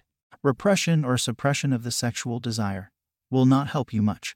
If lust is suppressed, it will again manifest with redoubled force when a suitable opportunity arises. When the will becomes weak, When Vairagya wanes, when there is slackening in meditation or yogic sadhana, when you become weak owing to an attack of disease, do not try to run away from women. Then Maya will chase you terribly. Try to see the self in all forms. Remember that the Atman is sexless. Ignorant people adopt foolish methods to kill the Indriyas. They fail eventually. Many foolish aspirants amputate the organ of reproduction. They think that lust can be eradicated by such a procedure. What a great foolish act. Lust is in the mind. If the mind is subdued, what can this external fleshy organ do? Some swallow tons of nux vomica to kill this organ. They fail in their attempts to be centered in Brahmacharya. The state of their mind remains the same, though they become impotent by taking nux vomica. What is wanted is a judicious control of the Indriyas. The Indriyas should not be allowed to run riot in sensual grooves. They should not be allowed to throw us ruthlessly into the deep pit of worldliness, like the turbulent horse carrying away the rider wherever it likes. Brahmacharya means control, but not suppression of the sex desire or sex force. The mind should be rendered pure by meditation, japa and prayer. If the mind is filled with sublime divine thoughts by meditation, japa, prayer and study of holy scriptures, the sex desire will be devitalized or de-energized by the withdrawal of the mind. The mind also will be made subtle. From sex energy to spiritual energy, the sexual energy must be transmuted into spiritual energy, or Oyas Shakti, by the practice of japa, prayer, meditation and study of religious books. You must develop devotion and a burning desire for liberation. You must constantly meditate on the pure, immortal, sexless, bodiless, desireless Atman. Then only will the sexual desire be annihilated. If the sexual energy is transmuted into Oyas, or spiritual energy by pure thoughts, it is called sex sublimation in Western psychology. Sublimation is not a matter of suppression or repression, but a positive, dynamic conversion process. It is the process of controlling the sex energy, conserving it, then diverting it into higher channels, and finally, converting it into spiritual energy or Oyas Shakti. The material energy is changed into spiritual energy, just as heat is changed into light and electricity. Just as a chemical substance is sublimated or purified by raising the substance through heat into vapor, which again is condensed into solid form, so also the sexual energy is purified and changed into divine energy by spiritual sadhana. Oyas is spiritual energy that is stored up in the brain. By entertaining sublime, soul-elevating thoughts of the self or Atman, by meditation, japa and worship, the sexual energy can be transmuted into Oyas Shakti and stored up in the brain. This stored up energy can then be utilized for divine contemplation and spiritual pursuits. Anger and muscular energy can also be transmuted into Oyas. A man who has a great deal of Oyas in his brain can turn out immense mental work. He is very intelligent. He has lustrous eyes and a magnetic aura in his face. He can influence people by speaking a few words. A short speech of his produces a tremendous impression on the minds of the hearers. His speech is thrilling. He has an awe-inspiring personality. Sri Shankara, an Akanta Brahmacharya, worked wonders through his power of Oyas. He traveled throughout India and held controversies and heated debates in different places with learned scholars through his power of Oyas.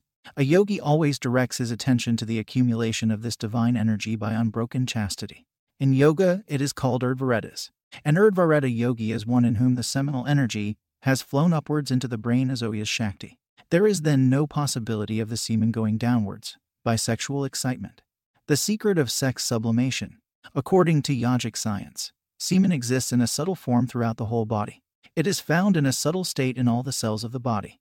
It is withdrawn and elaborated into a gross form in the sexual organ under the influence of the sexual will and sexual excitement. An Urdhvareta yogi not only converts the semen into Oyas, but checks through his yogic power, through purity and thought, word and deed, the very formation of semen by the secretory cells of the testes or seeds. This is a great secret. Allopaths believe that even in an Urdhvareta yogi, the formation of semen goes on incessantly, and that the fluid is reabsorbed into the blood. This is a mistake. They do not understand the inner yogic secrets and mysteries. They are in the dark. Their drishti or vision is concerned with the gross things of the universe. The yogi penetrates into the subtle hidden nature of things through yogic chakshu, or the inner vision of wisdom. The yogi gets control over the astral nature of semen, and thereby prevents the formation of the very fluid itself.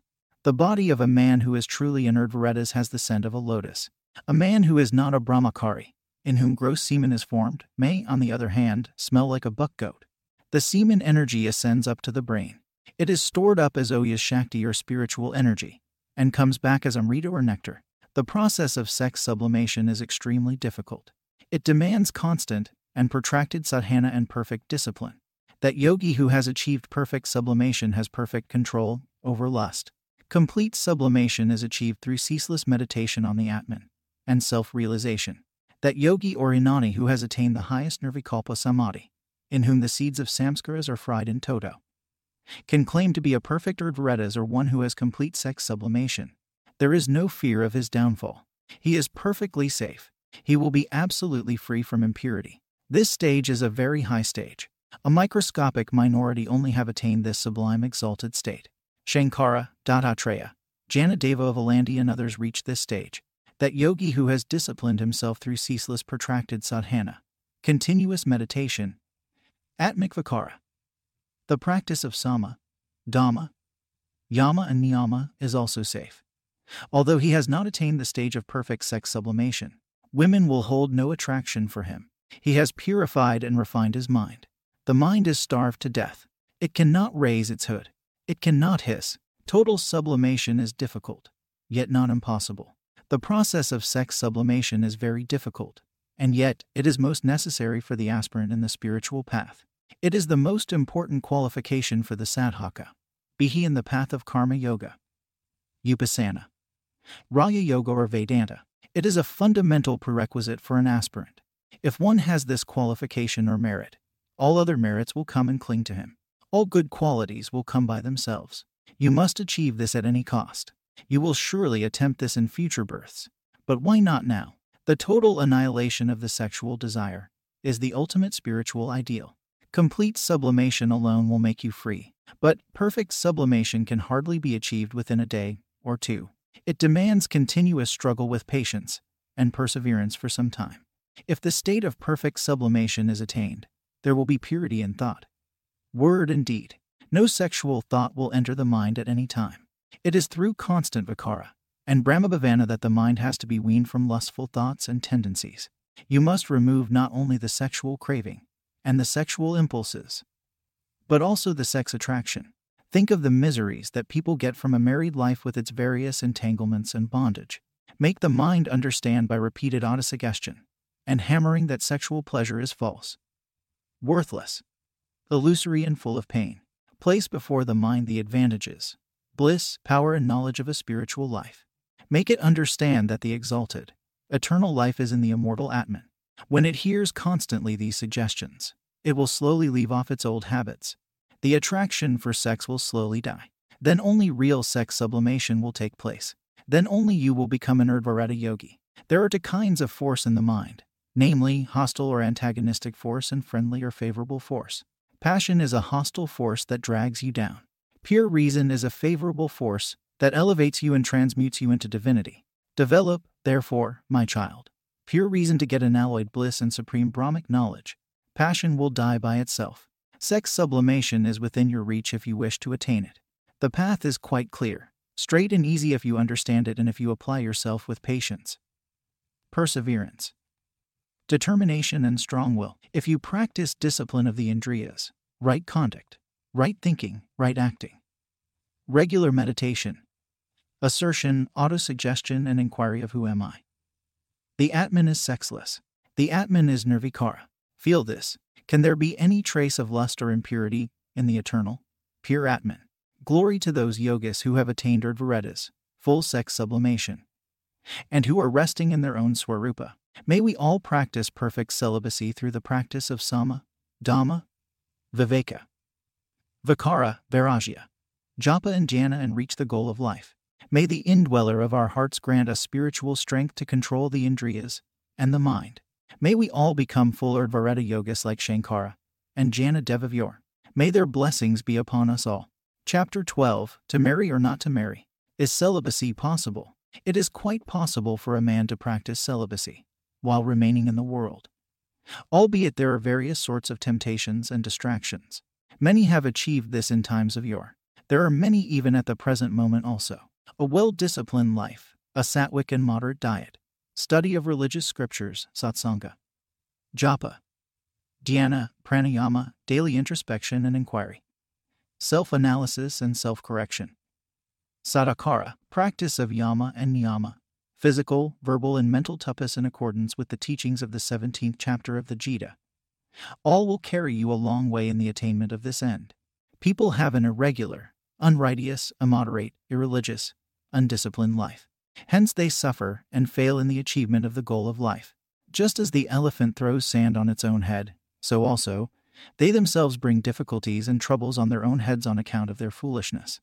Those who practice Brahmacharya generally complain that they get mental fatigue owing to continence. This is only a deception of the mind. You get sometimes a pseudo-hunger, whereas when you actually sit for dinner you have no real good appetite and you do not take any food. So also there is a false mental fatigue. If you observe Brahmacharya, you will have immense mental strength. You will not be able to feel it always. You will manifest it when the occasion arises, in the same way as a wrestler manifests his physical strength in the arena, though he feels as a normal man in ordinary times. Continence is not harmful. It conserves energy. It gives immense strength and peace. Sexual indulgence leads to moral and spiritual bankruptcy, premature death, and loss of faculties, talents, and capacities. The practice of celibacy is not attended with any danger or any dire disease or undesirable results such as the various sorts of complex which are wrongly attributed to it by the Western psychologists. They have no practical knowledge of the subject on hand. They have got a wrong, ill-founded imagination that the ungratified sex energy assumes in disguise the various forms of complexes such as the touch phobia. The complex is due to some other causes.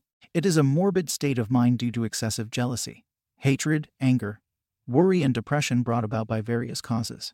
On the contrary, even a little self-restraint or a little practice of continence is an ideal pick-me-up. It gives inner strength and peace of mind.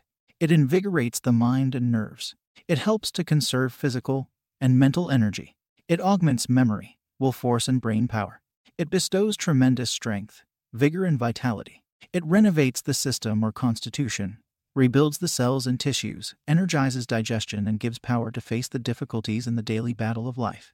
The special virtues of endurance and bravery are intimately connected with the cultivation of chastity.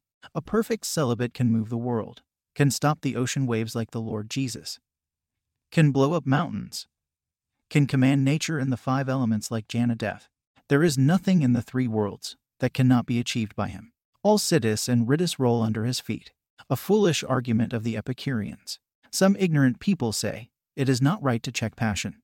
We must not go against nature. Why has God created young beautiful women? There must be some sense in his creation. We should enjoy them and procreate as much as possible. We should keep up the progeny of the line. If all people become sannyasins and go to forests, what will become of this world? It will come to an end. If we check passion, we will get disease. We must get plenty of children. There is happiness in the house when we have abundant children. The happiness of married life cannot be described in words. It is the be-all and end-all of life. I do not like Vairagya, Tyaga, Sannyasa, and Nivritti. This is their crude philosophy. They are the direct descendants of Charvaka and Virochana. They are life members of the Epicurean school of thought. Gluttonism is their goal of life. They have a very large following. They are friends of Satan. Admirable is their philosophy. When they lose their property, wife and children, when they suffer from an incurable disease, they will say, "O God, free me from this horrible disease. Forgive me my sins. I am a great sinner." Passion should be checked at all costs. Not a single disease comes by checking passion. On the contrary, you will get immense power, joy, and peace. There are also effective methods to control passion. One should reach the Atman, which is beyond nature, by going against nature. Just as a fish swims upstream against the current in a river, so also, you will have to move against the worldly currents of evil forces. Then alone can you have self-realization. Passion is an evil force, and it should be checked if you want to enjoy undecaying atmic bliss. Sexual pleasure is no pleasure at all. It is a mental delusion. It is attended with dangers, pain, fear, exertion, and disgust. If you know yoga or the science of the Atman, you can very easily control the dire malady, which is passion.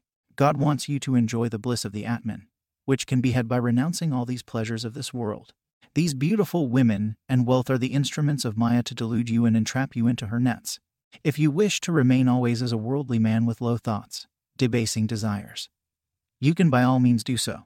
You are at perfect liberty. You can marry 350 wives and procreate as many children. Nobody can check you, but you will soon find that this world cannot give you the satisfaction you want, because all objects are conditioned in time, space, and causation. There are death, disease, old age, cares, worries and anxieties, fear, loss, disappointment, failure, abuse, heat, cold, snake bites, scorpion stings, earthquakes and accidents. You cannot at all find rest of mind even for a single second. As your mind is filled with passion and impurity, your understanding is clouded and your intellect is perverted now. You are not able to understand the illusory nature of the universe and the everlasting bliss of Atman. Passion can be effectively checked. There are potent methods. After checking passion, you will enjoy real bliss from within, from the Atman. All men cannot become sannyasins. They have various ties and attachments. They are passionate and cannot, therefore, leave the world. They are pinned to their wives, children, and property. Your proposition is wholly wrong. It is asambhava. It is impossible. Have you ever heard in the annals of the world's history that this world became vacant as all men became sannyasins? Then why do you bring in this absurd proposition? This is an ingenious trick of your mind to support your foolish arguments and satanic philosophy, which has passion and sexual gratification as its important tenets. Do not talk like this in the future. This exposes your foolishness and passionate nature. Do not bother yourself about this world. Mind your own business. God is all-powerful. Even if this world is completely evacuated when all people retire to the forests, God will immediately create crores of people by mere willing, within the twinkling of an eye. This is not your lookout. Find out methods to eradicate your passion. Marriage cannot be taken as an indispensable factor in everyone's life. Rather, a true aspirant should definitely keep himself far, far away from the fetters of a married life. For him, marriage constitutes a curse. Everyone born in this world need not necessarily marry. Where there is no passion in the heart, where the desire for God is strong, where there is a longing for spiritual pursuits, marriage is not compulsory. Such a man can lead a Naisthika Brahmachari's life. Parents should not force marriage on their sons. They should not stamp out the spiritual samskaras of their children. Many young men in whom there is a spiritual awakening write to me in pitiable words, "Dear Swamiji, my heart throbs for higher spiritual things. I have no interest in worldly matters. The surroundings are not favorable. I am entangled in the meshes of marriage. My parents forced me, much against my will, to marry. I had to please my old parents. They threatened me in various ways. I now weep. What shall I do now?" Young boys, who have no idea of this world and this life, are married when they are just 18 years of age, and sometimes younger. We see children begetting children. There are child mothers. A boy of about 18 has 3 children. What a horrible state of affairs. Early marriages have wrought early loss of semen. There is physical and mental degeneration. There is no longevity. All are short-lived. Frequent childbearing destroys the health of women and brings in a host of other ailments. He who has understood the magnitude of human suffering in this world will never dare to bring forth a single child from the womb of a woman. To be a celibate, or to be a householder, it is only for passionate people that the gritastha ashram, or householder's life, is prescribed, because they cannot control their lust. If one is born with sufficient spiritual samskaras, inborn viveka and vairagya, like Shankara or Sadasiva Brahmendra, he will not enter the gritastha ashram. He will at once take to Naisthika Brahmacharya, and then embrace sannyasa. The Shrutas also endorse this. Says the Abala Upanishad, renounce the world on the very day you get vairagya. A life of celibacy is 100 times better than the life of a grihasthi. I believe in celibacy, for it is the thing that unfolds the hidden power in man. Brahmacharya is the straight road to God realization. Marriage is a serpentine route. The former is more preferable than the latter, but man takes to the latter route on account of his lower passions. If you want to observe strict celibacy, do not marry. Do not allow yourself to be duped by saying, "I will observe strict celibacy after marriage." Afterwards it will offer you its own arguments for giving up this vow of celibacy. Your dharma is to realize God. You had enough of sense and sex gratification in all your previous bodies of various animals. Animal life is meant for satisfaction of the lower appetites of sex and tongue, but human life is meant for a higher purpose. Why do you, O man, burn the sandalwood tree for serving the purpose of charcoal? This human life is very precious. envied even by the gods. One life lost means one golden opportunity to become God is lost. Sensual pleasure is tantalizing. As long as a person does not possess the object of desire, so long there is enchantment. After obtaining possession of the object, he finds that he is entangled in it. The bachelor thinks of his marriage day in and day out, but enjoyment does not and cannot bring satisfaction to him. Far from it, it only aggravates and intensifies the desire and makes the mind more restless through passion and craving. He realizes that he is in imprisonment. This is Maic jugglery. This world is full of temptations. You cannot get bliss in the objects of the world. It is only materialistic poison. Further, marriage is a lifelong imprisonment. It is the greatest bondage of the earth. The bachelor who was once free is in the yoke, and his hands and feet are chained. This is the experience of all married people, invariably as it were. Therefore, do not marry if you can help it. Escape will be difficult after marriage. Realize the glory of a life in the spiritual path, and the great difficulties, anxieties, worries, and troubles of a married life. Develop intense vairagya. Assert your birthright of God consciousness. Are you not Brahman itself in truth? A wife is a sharp knife to cut the life of the husband. If the gold necklace and Benares silk sarees are not supplied, the wife frowns at the husband. The husband cannot get his food at the proper time. The wife lies down in bed under the false pretext of acute abdominal colic. You can see this spectacle in your own house and daily experience. Indeed, I need not tell you much. Therefore, be wedded to peace and have vairagya, the worthy son, and viveka, the magnanimous daughter, and eat the delicious divine fruit of Atmajnana, which can make you immortal. A wife is only a luxury. It is not an absolute necessity. Every householder is weeping after marriage. He says, my son is ailing from typhoid. My second daughter is to be married. I have debts to clear. My wife is worrying me to purchase a gold necklace. My eldest son-in-law died recently. Do not marry. Do not marry. Do not marry. Escape will be difficult after marriage. Marriage is the greatest bondage.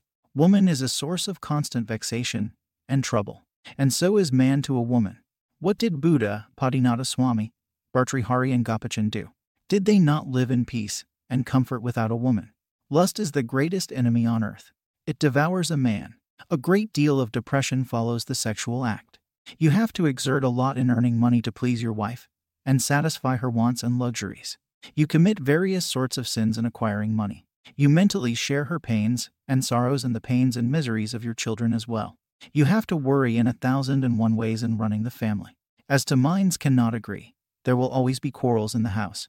You have to unnecessarily multiply your wants and responsibilities. Your intellect gets spoiled.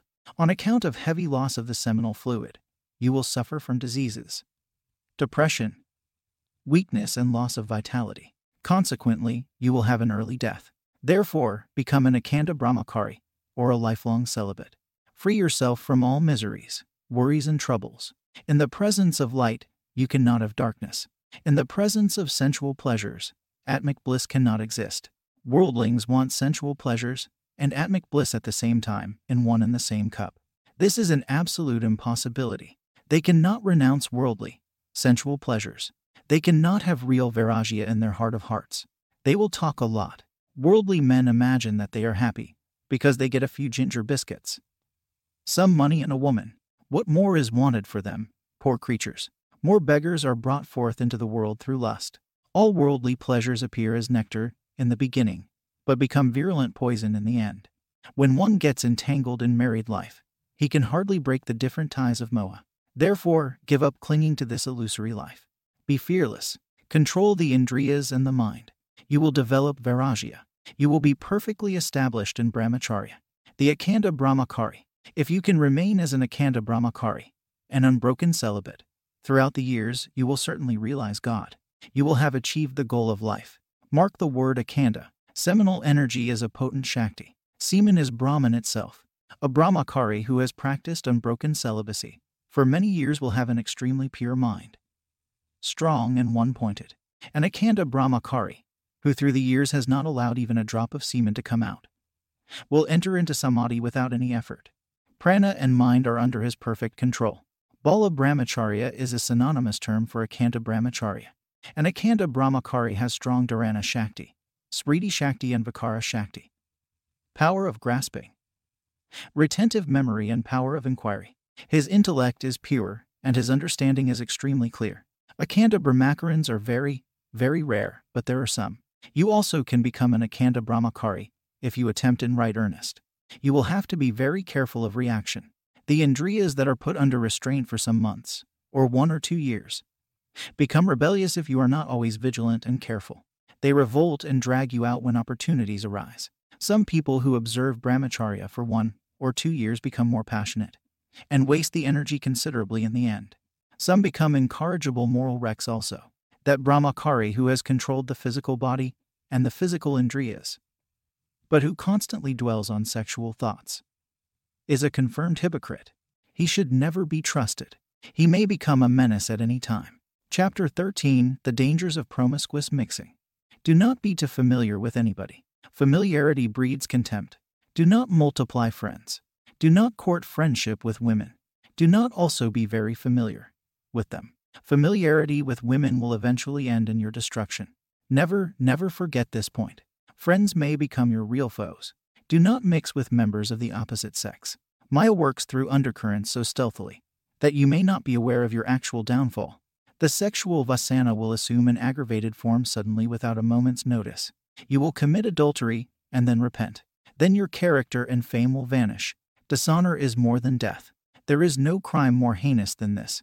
There is no reyaskita for this. So beware, be cautious.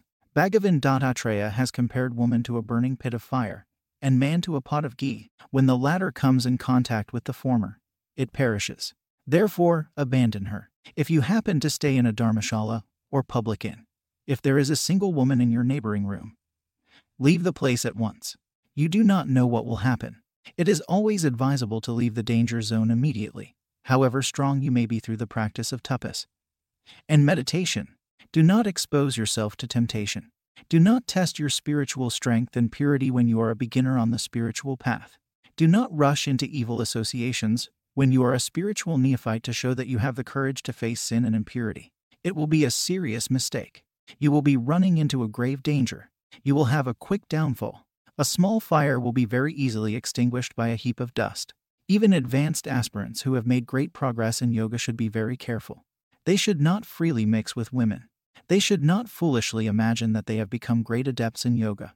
A great saint of repute had a downfall. He freely mixed with women and made women disciples, whom he allowed to massage his legs. As the sex energy was not completely sublimated and turned into oyas, as lust was lurking in a subtle form in his mind, he became a victim to passion. He lost his reputation. The sexual desire was only suppressed in him, and when a suitable opportunity came, it again assumed a grave form. He had no strength or willpower to resist the temptation. Another great soul, who was regarded by his disciples as an avatar, became a yoga brashta. He also freely mixed with ladies and committed a serious lapse. He became a prey to lust. What a sad misfortune. Aspirants climb with great difficulty by the ladder of yoga, and they fall down on account of their carelessness and spiritual pride. Havoc played by mental images. The presence of, or recollection of, a woman usually excites unholy ideas in the minds of recluses who have abandoned this world and devoted themselves to spiritual exercises, and thus deprives them of the fruit of their austerity. It is very difficult to understand the presence of subtle lust in the minds of others, particularly in spiritual recluses, though the look, tone, gestures, gait, and behavior may give a clue. Note carefully how Raya Bhartrihari had cried during his sadhana stage, "O my Lord, I left my wife and my kingdom. I live on leaves, fruits, and roots. The earth is my sofa. The blue sky is my canopy. The quarters are my clothes. Yet my passion has not left me." Such is the power of passion. Jerome writes to the Virgin Eustochium about his struggle for abstinence. And the power of lust, oh, how many times when in the desert, in that vast solitude which, burnt by the heat of the sun, offers but a horrible dwelling to monks, I imagined I was among the delights of Rome. I was alone. My limbs were covered by a wretched sack, and my skin was as black as an Ethiopian's. Every day I wept and groaned, and if I was unwillingly overcome by sleep, my lean body lay on the bare earth. I say nothing of my food and drink, for in the desert even invalids have no drink but cold water. Well, I who out of fear of hell had condemned myself to this prison, companion of scorpions and wild beasts, often seemed in imagination among a band of girls. My face was pale with fasting, and my mind within my frigid body was burning with desire. The fire of lust would still flame up in a body that already seemed to be dead. Such is the power of lust. The mind is the seed of the world. It is the mind that creates this world. There is no world quite apart from the mind. The images of all objects are contained in the mind. The mind plays with these images, when it cannot get the objects, and does great havoc. If you constantly think of the image of the Lord, the images of objects will die by themselves. The forbidden fruit, God's test for the spiritual aspirant. God places some temptations before the aspirant to test his spiritual strength. He gives him also strength to conquer the temptations. The strongest temptation in this world is lust. All the saints pass through temptations. Temptations are profitable. People are instructed and strengthened. Even Buddha was tested for his mental purity. He had to face temptations of every sort. He had to face Mara. It was only then, and not till then, that he had illumination under the Bodhi tree in Gaia. Satan tempted Jesus in a variety of ways. Passion is very powerful. Many aspirants fail in the tests. One has to be very careful. The aspirant will have to develop a very high standard of mental purity. Then alone will he be able to stand the test. God will place the aspirants in very unfavorable surroundings to test them. They will be tempted by young girls. Name and fame bring the householders in close contact with the aspirants. Women begin to worship them. They become their disciples. Gradually the aspirants get a nasty downfall. Instances are many. Aspirants should hide themselves and pass for quite ordinary people. They should not show their chamakaras.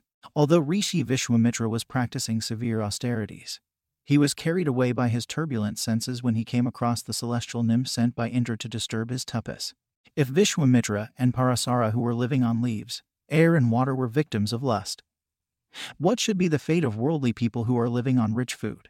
If they can control their passion, the Vindhya mountains will float on the ocean and fire will burn downwards.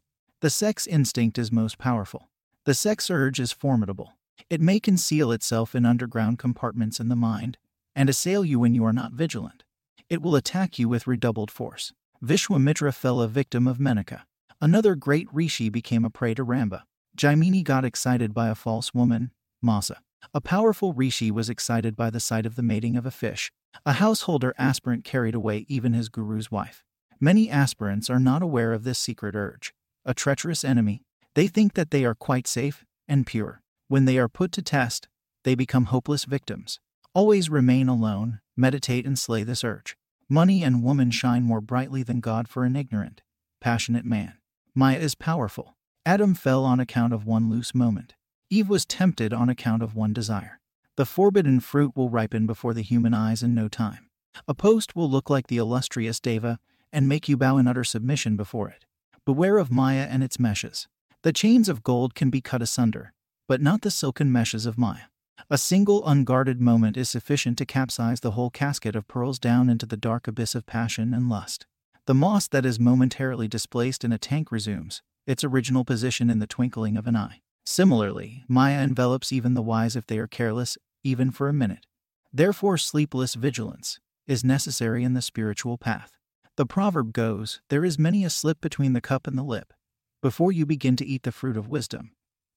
The monkey Maya will snatch it away from your hand. Even if you swallow it, it may get stuck to your throat. Therefore, you will have to be ever vigilant and careful till you attain Bhuma, or the highest realization. You should not stop your sadhana falsely thinking that you have reached the goal. He who lives in seclusion is more exposed to temptations and danger. He will have to be very careful and vigilant. The mind will be tempted to do anything as there is nobody to witness its evil action. All suppressed evil vriddhis will be waiting for an opportunity to attack him with redoubled force. He is just like a man who is put in a big bag with a tiger, a serpent, and a bear. The enemy's anger, lust, and greed will take you unawares. When you walk alone in the spiritual path, they will attack you like the thieves who attack a lonely passenger in the dense forest. Therefore, be always in the company of the wise. Do not go astray. Chapter 14, The Role of Diet in Sex Control. Diet plays a prominent part in maintaining Brahmacharya. Purity of food brings in purity of mind. That power which connects the body and the mind is present in the food that we take. Various kinds of food have varying effects on the mind.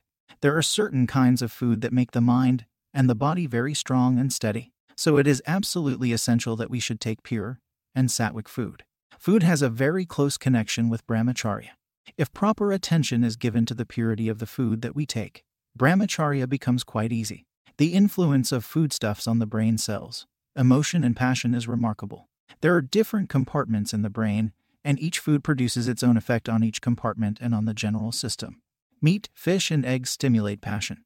Mark how elephants and cows that live on grass are quiet and peaceful, and how tigers and other carnivorous animals that live on meat are turbulent and ferocious. Instinct or the voice from within will guide you in the selection of articles of diet that are conducive to the keeping up of Brahmacharya. You can also consult some elderly and experienced sadhakas. Sattvic food. Grains, vegetables, legumes, fruits and nuts are all sattvic articles of food and very useful for spiritual aspirants. They are ideal food for yojins and brahmacharyans, sattvic articles for keeping up Brahmacharya. Mitahara or moderation in diet. Mitahara is moderation in food. Brahmacharyans should always observe this. They should be very careful about their night diet. They should never overload the stomach at night. Overloading is the direct cause for nocturnal emissions. A glutton can never dream of becoming a Brahmachari. Control of tongue is a sine qua non if you want to control lust. If you want to observe the vow of Brahmacharya, the tongue must be controlled first. Then it will be easy to control the passion. There is intimate connection between the tongue and the organ of generation. Tongue is an organ of knowledge. It is born of the sattvic portion of the water tanmatra. The organ of generation is an organ of action. It is born of the rajasic portion of the water tanmatra. They are sister organs as the source is the same. If the tongue is stimulated with rajasic food, at once the reproductive organ also gets excited. There should be selection and restriction in diet. The food of a Brahmachari must be simple, non-irritating and non-stimulating. Moderation in food is very necessary. Stuffing the stomach is highly deleterious. Fruits are highly beneficial. You should take food only when you are really hungry. The stomach will deceive you sometimes. You may have false hunger. When you sit for taking meals, you will have no appetite and no relish. Dietetic restrictions and fasting are very useful auxiliaries in controlling the camel mind and in the attainment of Brahmacharya. You should not ignore them or make light of them on any account. Fasting, a purificatory exercise. Fasting controls passion. Fasting destroys sexual excitement. It calms the emotions. It controls the indriyas also. Passionate young men and ladies should take recourse to occasional fasting. It will prove highly beneficial. Fasting is a great tapas. It purifies the mind. It destroys a great multitude of sins. Shastras prescribe fasting for the purification of the mind. Fasting controls particularly the tongue, which is your deadly enemy. Fasting overhauls the respiratory, circulatory, digestive, and urinary systems. It destroys all the impurities of the body and all sorts of poisons. It eliminates uric acid deposits. Just as impure gold is rendered pure by melting it in the crucible again and again, so also the impure mind is rendered purer and purer by fasting again and again. Young, robust Brahmacharyans should observe fasting whenever passion troubles them. You will have very good meditation during fasting, as the mind is calm. The chief object in fasting is to practice dhyana diligently during that period, as all the indriyas are calm. You will have to withdraw all the indriyas and fix the mind on God. Pray to God for guiding you and throwing a flood of light on the path. Say with bhav, O God, guide me, protect me. I am thine, my Lord. You will gain purity, light, strength, and knowledge. Fasting is one of the 10 canons of yoga. Avoid excessive fasting. It will produce weakness. Use your common sense. Those who are not able to observe a full fast can fast for 9 or 12 hours and only take liquids at night. During fasting, the internal digestive organs, such as the stomach, the liver, and the pancreas, take a rest. Epicureans, gluttons, and those who are tireless eaters do not allow rest for these organs even for a few minutes. Hence, these organs get disease soon. Diabetes, albuminuria, dyspepsia, and hepatitis are all due to overeating. After all, man needs very little on this earth. 90% of the people in this world take more food than is absolutely necessary for the body. Overeating has become their habit. All diseases take their origin in overeating. An occasional complete fast is a great desideratum for all to keep up good health, relieve the internal organs, and maintain Brahmacharya. Diseases that are pronounced incurable by allopaths and homeopaths are cured by fasting. Fasting develops willpower. It increases the power of endurance. Manu, the Hindu lawgiver, prescribes in his code the remedy of fasting for removal of the 5 capital sins also. It is better to drink a large quantity of water, either tepid or cold, according to temperament and inclination. During fasting, it will flush out the kidneys and remove the poison and all sorts of impurities in the body. In Hatha Yoga it is termed as Gata Shuddhi, or purification of the flesh pot. The physical body. You can add half a teaspoonful of soda bicarbonate to the water. Those who fast for 2 or 3 days should not break their fast with any solid food. They should take some kind of juice. They should sip the juice slowly. Fast for a day to start with. Then slowly increase the number of days according to your strength and capacity. In the beginning you may feel a slight weakness. The first day may be very tiring. You will feel real ananda, bliss, on the second or the third day. The body will be very, very light. You can turn out more mental work during fasting. Those who are in the habit of fasting will rejoice. On the first day, the mind will tempt you in a variety of ways to eat something or the other. Stand firm. Be bold. Curb the mind at once when it hisses or raises its hood. Do more japa and meditation during fasting. Fasting is more a spiritual kriya than a physical kriya. From the viewpoint of health, you will have to utilize the fasting days for higher spiritual purposes and in the contemplation of God. Always entertain thoughts of God. Dive deep into the problems of life, such as the why and the wherefore of the universe. Inquire, who am I? What is this Atman or Brahman? What are the ways and means to attain knowledge of God? How to approach Him? Then realize your Nijnana state and rest in purity forever and ever. Chapter 15, Nocturnal Emissions. Many young men are troubled by wet dreams or nocturnal emissions. Even if a few of the hints in the following pages are observed, an aspirant will develop the correct attitude to life and will lead a disciplined spiritual life and ultimately attain supreme bliss. If there is occasional discharge, you need not be alarmed a bit. This may be due to heat in the body, or the pressure of loaded bowels or bladder on the seminal bags. This is not a pathological condition. You should not be afraid of this. You should not mind if the discharge of semen is very occasional. You need not worry about it. This is a slight flushing of the apparatus, or a periodical cleansing through a slight overflow from the reservoir in which the semen is stored up. This act may not be attended with evil thoughts. The person may not be aware of the event during the night. Occasional discharges are of no consequence, but frequent nocturnal pollutions cause depression of spirits, debility, dyspepsia, low spirits, loss of memory, severe pain in the back, headache, burning of the eyes, drowsiness and burning sensation at urination or during the flow of semen. The semen becomes very thin. Causes and consequences.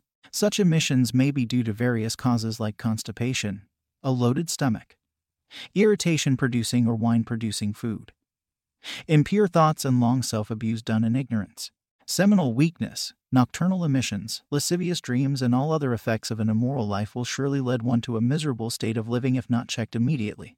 This is accomplished through the practice of yoga. Nasti yogit param balam. There is no strength higher than that of yoga. The different methods given in this book will enable you to get success if practiced regularly. Lead a simple, natural life. You will become all right soon. Understand the laws of nature, the principles of hygiene and health. Do not trespass against the laws of health. A warning against evil sex habits and outbursts of anger. Avoid all kinds of self-abuse. They drain away your vital energy and leave you like a dead man or like the sugar cane from which the juice has been extracted. Virya is indeed a priceless possession. Do not waste it for the sake of a momentary excitement and sensation. Give up the evil habit at once. You will be entirely ruined if you continue the practice. Open your eyes. Wake up now. Become wise. Shun evil company. Do not cut jokes with women. Practice chaste look. Up to this time you were blind and ignorant.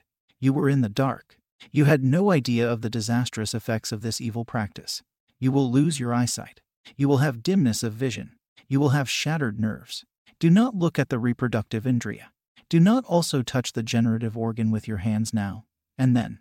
This will aggravate your kamavasana.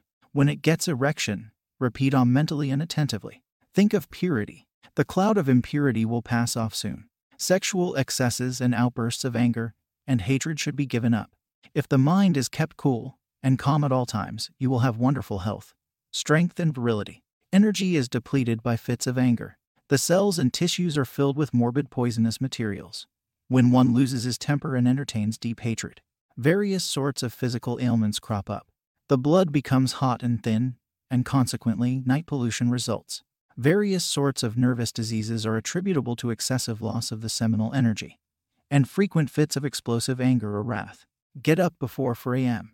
Night pollution generally occurs in the fourth quarter of the night. Those who are in the habit of getting up from bed between 3 and 4 a.m. and doing japa and dhyana avoid this. Make it a point to get up at least at 4 a.m. regularly. It is helpful to always wear a langoti or kaupan or loincloth rather than the Western type of underwear. This will help you in keeping Brahmacharya. Japa and meditation. Practice japa and meditation in the morning, as soon as you get up, for an hour or 2 or even 3. Also, meditate for a while before sleeping. This is a great purifier. This will strengthen the mind and the nerves. This is the best remedy. Some helpful suggestions. Purify the mind by cultivating devotion to God. Do japa and meditation. Study spiritual books. Pray to God. Observe Brahmacharya. Do not mix unnecessarily with women. See only the Divine Mother in them. Develop Atma-bhava in all. Avoid bad company and evil conversation. Overcome laziness and always keep the body and mind engaged in some useful work. Keeping the mind constantly engaged is one of the great secrets of Brahmacharya. Lead a disciplined, active life. When bad thoughts appear in the mind, repeat the name of God and pray to Him. Ultimately, the Lord's divine grace and helping hand is the sure antidote for all diseases. Rely on God. Be devoted to purity and piety. Cherish sublime thoughts. Read sacred literature. Naught shall assail you. Meditate on the advantages of celibacy. Think of the lives of Akanta Brahmacharyans. Think of the evils of a sensual life. Loss of health, shame, disease, and death. Cultivate discrimination. You are the child of the Lord of the universe. Bliss is within you. There is not an iota of pleasure in sense objects. Dissociate yourself from the body. Identify yourself with the Lord. If your mind is pure and healthy, your body too will be pure and healthy. Therefore, forget the past and take to a new, better life of virtue and spirituality. Love of God and aspiration for the higher divine life. Learn to find taste in divine life. Do more sadhana with greater intensity. You will be a completely changed and blessed person. Chapter 16. Some powerful aids to the practice of celibacy. You cannot have perfect celibacy unless you follow the auxiliaries. You have to take particular care about your diet and the company that you keep. Anything that brings impure thoughts into the mind is bad company. O aspirants, fly away from the company of worldly-minded persons. Get away from the bustle of cities and tumultuousness of the world. Those who talk of worldly affairs will quickly pollute you. Your mind may waver and begin to wander. You will have a downfall. Do not make friendship with undesirable people. What you need is a complete change of your vision, your attitude towards the other sex. Behold the Divine Mother in every woman, and consider every woman as your own mother. Control of the palate. First, dietary control. There is an intimate connection between self-control and control of the palate or tongue. He who has controlled the tongue has already controlled all the other organs. Do not overload your stomach at night. The night meals should be very light. Avoid bad company. Obscene pictures, vulgar words, and novels which deal with sex excite passion and produce ignoble, mean, undesirable sentiments in the heart. Whereas, the sight of a good picture of Lord Krishna, or Lord Rama or Lord Jesus, and hearing of the sublime songs in praise of God induce noble sentiments and sincere devotion in the heart, produce a divine thrill and tears of joy and love and elevate the mind. Do you see clearly the difference now? Remember, friend, that there is nothing so utterly ruinous to the soul as evil company. Aspirants should shun ruthlessly all sorts of evil company. They should not listen to conversation concerning women and sensual subjects, because the mind gets easily excited. It will begin to imitate what it hears. Desires will crop up. Attachment will also come in. Do not witness vulgar sensuous scenes wherever it may be. Do not indulge in seeing naked pictures. All these tend to increase passion and deplete virya. You should strictly avoid these. Those who are in the habit of reading novels that deal with passion and love cannot remain even for a single second without novel reading. They always want their nerves to be tickled with some sensational feelings. Reading such novels fills the mind with base, lustful thoughts and excites passion. It is a great enemy of peace. They taint the mind. Do not read those magazines which excite your lower instincts. Immoral songs produce a very bad, deep impression in the mind. Aspirants should run away from places where such songs are sung. Strive your best to divert your mind and eyes from external objects that prompt sexual desires. Give up the sort of reading, conversation, imagination, and associations that are likely to stimulate the sexual desire. Do not converse with those who are eager to convey irritating news and disturb your mental poise.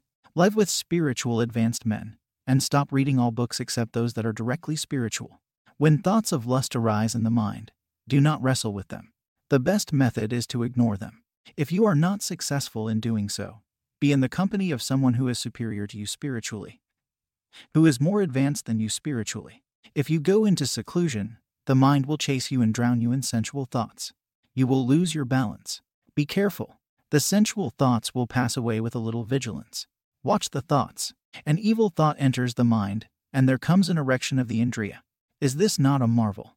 Because this occurs very often, it does not appear to you as a miracle or a marvel. You have ignored this vital point on account of your ignorance. Mind is a great electrical battery. It is a large dynamo indeed. It is a powerhouse. The nerves are insulated wires to transmit the electric currents. Nerve impulses to various organs, tissues, and the extremities. Hands, legs, and feet. There occurs a vibration of thought in the mind owing to the vibration of psychic prana. This force of thought is transmitted with a tremendous lightning speed along the nerves to the organs. The physical body is a fleshy mold prepared by the mind in accordance with the samskaras and vasanas for its own experience and enjoyment. The mind sways the organs of an undisciplined, passionate man who has boisterous, rebellious indriyas. But it becomes an obedient, faithful servant of a trained, developed yogi. An ever-vigilant Brahmacharya should always watch his thoughts very carefully. He should never allow even a single bad thought to enter the gate of the mental factory. If his mind is ever fixed on his daya, or lakshya or object of meditation, there is no room for the entry of an evil thought. Even if an evil thought has entered the trapdoor of the mind, he should not allow the mind to assume a mental state with this idea. If he falls a victim, the thought current will be transmitted to the physical body. Burning of the indriyas and the physical nervous system will follow. This is a serious condition. The bad thought should be nipped in the bud by supplanting them with counter, divine thoughts. It should not be allowed to penetrate the physical body. If your will is strong, the evil thought can be driven out at once. Vigorous prayer, vichara, atmic contemplation, saguna meditation, and satsanga can nip the evil thoughts in the bud at the threshold of the mental factory. The combat will be keen in the beginning. When you become purer and purer, when your willpower develops, when you develop more sattva or purity, and when you have a habitual meditative mood, you will be established in physical and mental brahmacharya. Understand the power of thought and utilize it profitably. Understand the ways of the mind. Learn how to use the pure will. Become a vigilant, dexterous watchman of your thoughts. Curb them before they raise their heads out of the mind through skill and wisdom. It is the mind that really does all actions. A desire arises in your mind, and then you think. Then you proceed to act. The determination of the mind is put into action. First there is sankalpa, or thought, and then comes action. Therefore, do not allow the sexual thoughts to enter the mind. That which is thought of is spoken by the tongue. That which the tongue speaks of, the organs of action do. That is the reason why it is said in the Vedas, "Let my mind think of auspicious things. Entertain sublime divine thoughts." The old evil sexual thought will gradually vanish, just as the old nail in a plank goes away by inserting over it a new nail. Seek satsanga or good company. The glory of satsanga or association with the wise saints, yogins, sannyasins, and mahatmas is indescribable. The glory and power of satsanga is described in various ways in the Bhagavata, the Ramayana, and other scriptures. Even a moment's company with wise people is quite sufficient to overhaul the old vicious samskaras of worldly-minded people. The magnetic aura, the spiritual vibrations, and the powerful thought currents of developed adepts produce a tremendous influence on the minds of worldlings. The personal contact of Mahatmas is a blessing in reality for worldly persons. Service of saints purifies the minds of passionate men rapidly. Satsanga elevates the mind to magnanimous heights. Just as a single matchstick burns huge bundles of cotton in a few seconds, so also the company of saints burns all ignorance, all thoughts and samskaras of passion and evil actions within a short time. This is the reason why Shankara and others have spoken so highly of satsanga in all their books. If you cannot get good satsanga in your own place, you can visit places of pilgrimage like Rishikesh, Benares, Nasik, Prayag, and Haridwar. Study of books written by realized persons will also be tantamount to satsanga. The only potent specific for inducing burning vairagya and desire for liberation is satsanga. Cultivate viveka and vairagya. One should try to get viveka, or discrimination between the real self and the unreal impure body. The aspirant should point out to the mind the defects of a sexual life, namely, loss of energy, enervation of the senses, disease, birth and death, attachment, and various sorts of miseries. These ideas should be hammered into the mind repeatedly. The aspirant should always think of the ever-pure immortal Atman and the glory of the spiritual life, namely, the attainment of immortality, eternal bliss and supreme peace. Gradually the mind will be weaned from looking at a woman, however beautiful she might be. The mind will shudder to look at a woman with an evil thought. Ladies also should undergo the above practices to get themselves established in purity. A viveki does not note any difference between a male and a female. The same tattvas, passion, anger, greed and moha, that are present in a man are found in the female also. It is only a lustful man who is filled with burning passion that finds imaginary differences. The differences are all mental creations, or kalpita beta. Nothing can tempt you in this world if you develop vairagya, if you subdue your indriyas, and if you shun the unreal. Impermanent sensual enjoyments and pleasures of this fleeting world as dung, as poison. You will have no attraction for women and other earthly objects. Lust will be unable to take hold of you. You will have eternal peace and infinite bliss. Constantly remember, through the grace of God, I am becoming purer and purer. Every day, pleasures come but not to stay. Mortal flesh is only clay. Everything will pass away. Brahmacharya is the only way. Develop Viveka and Vairagya.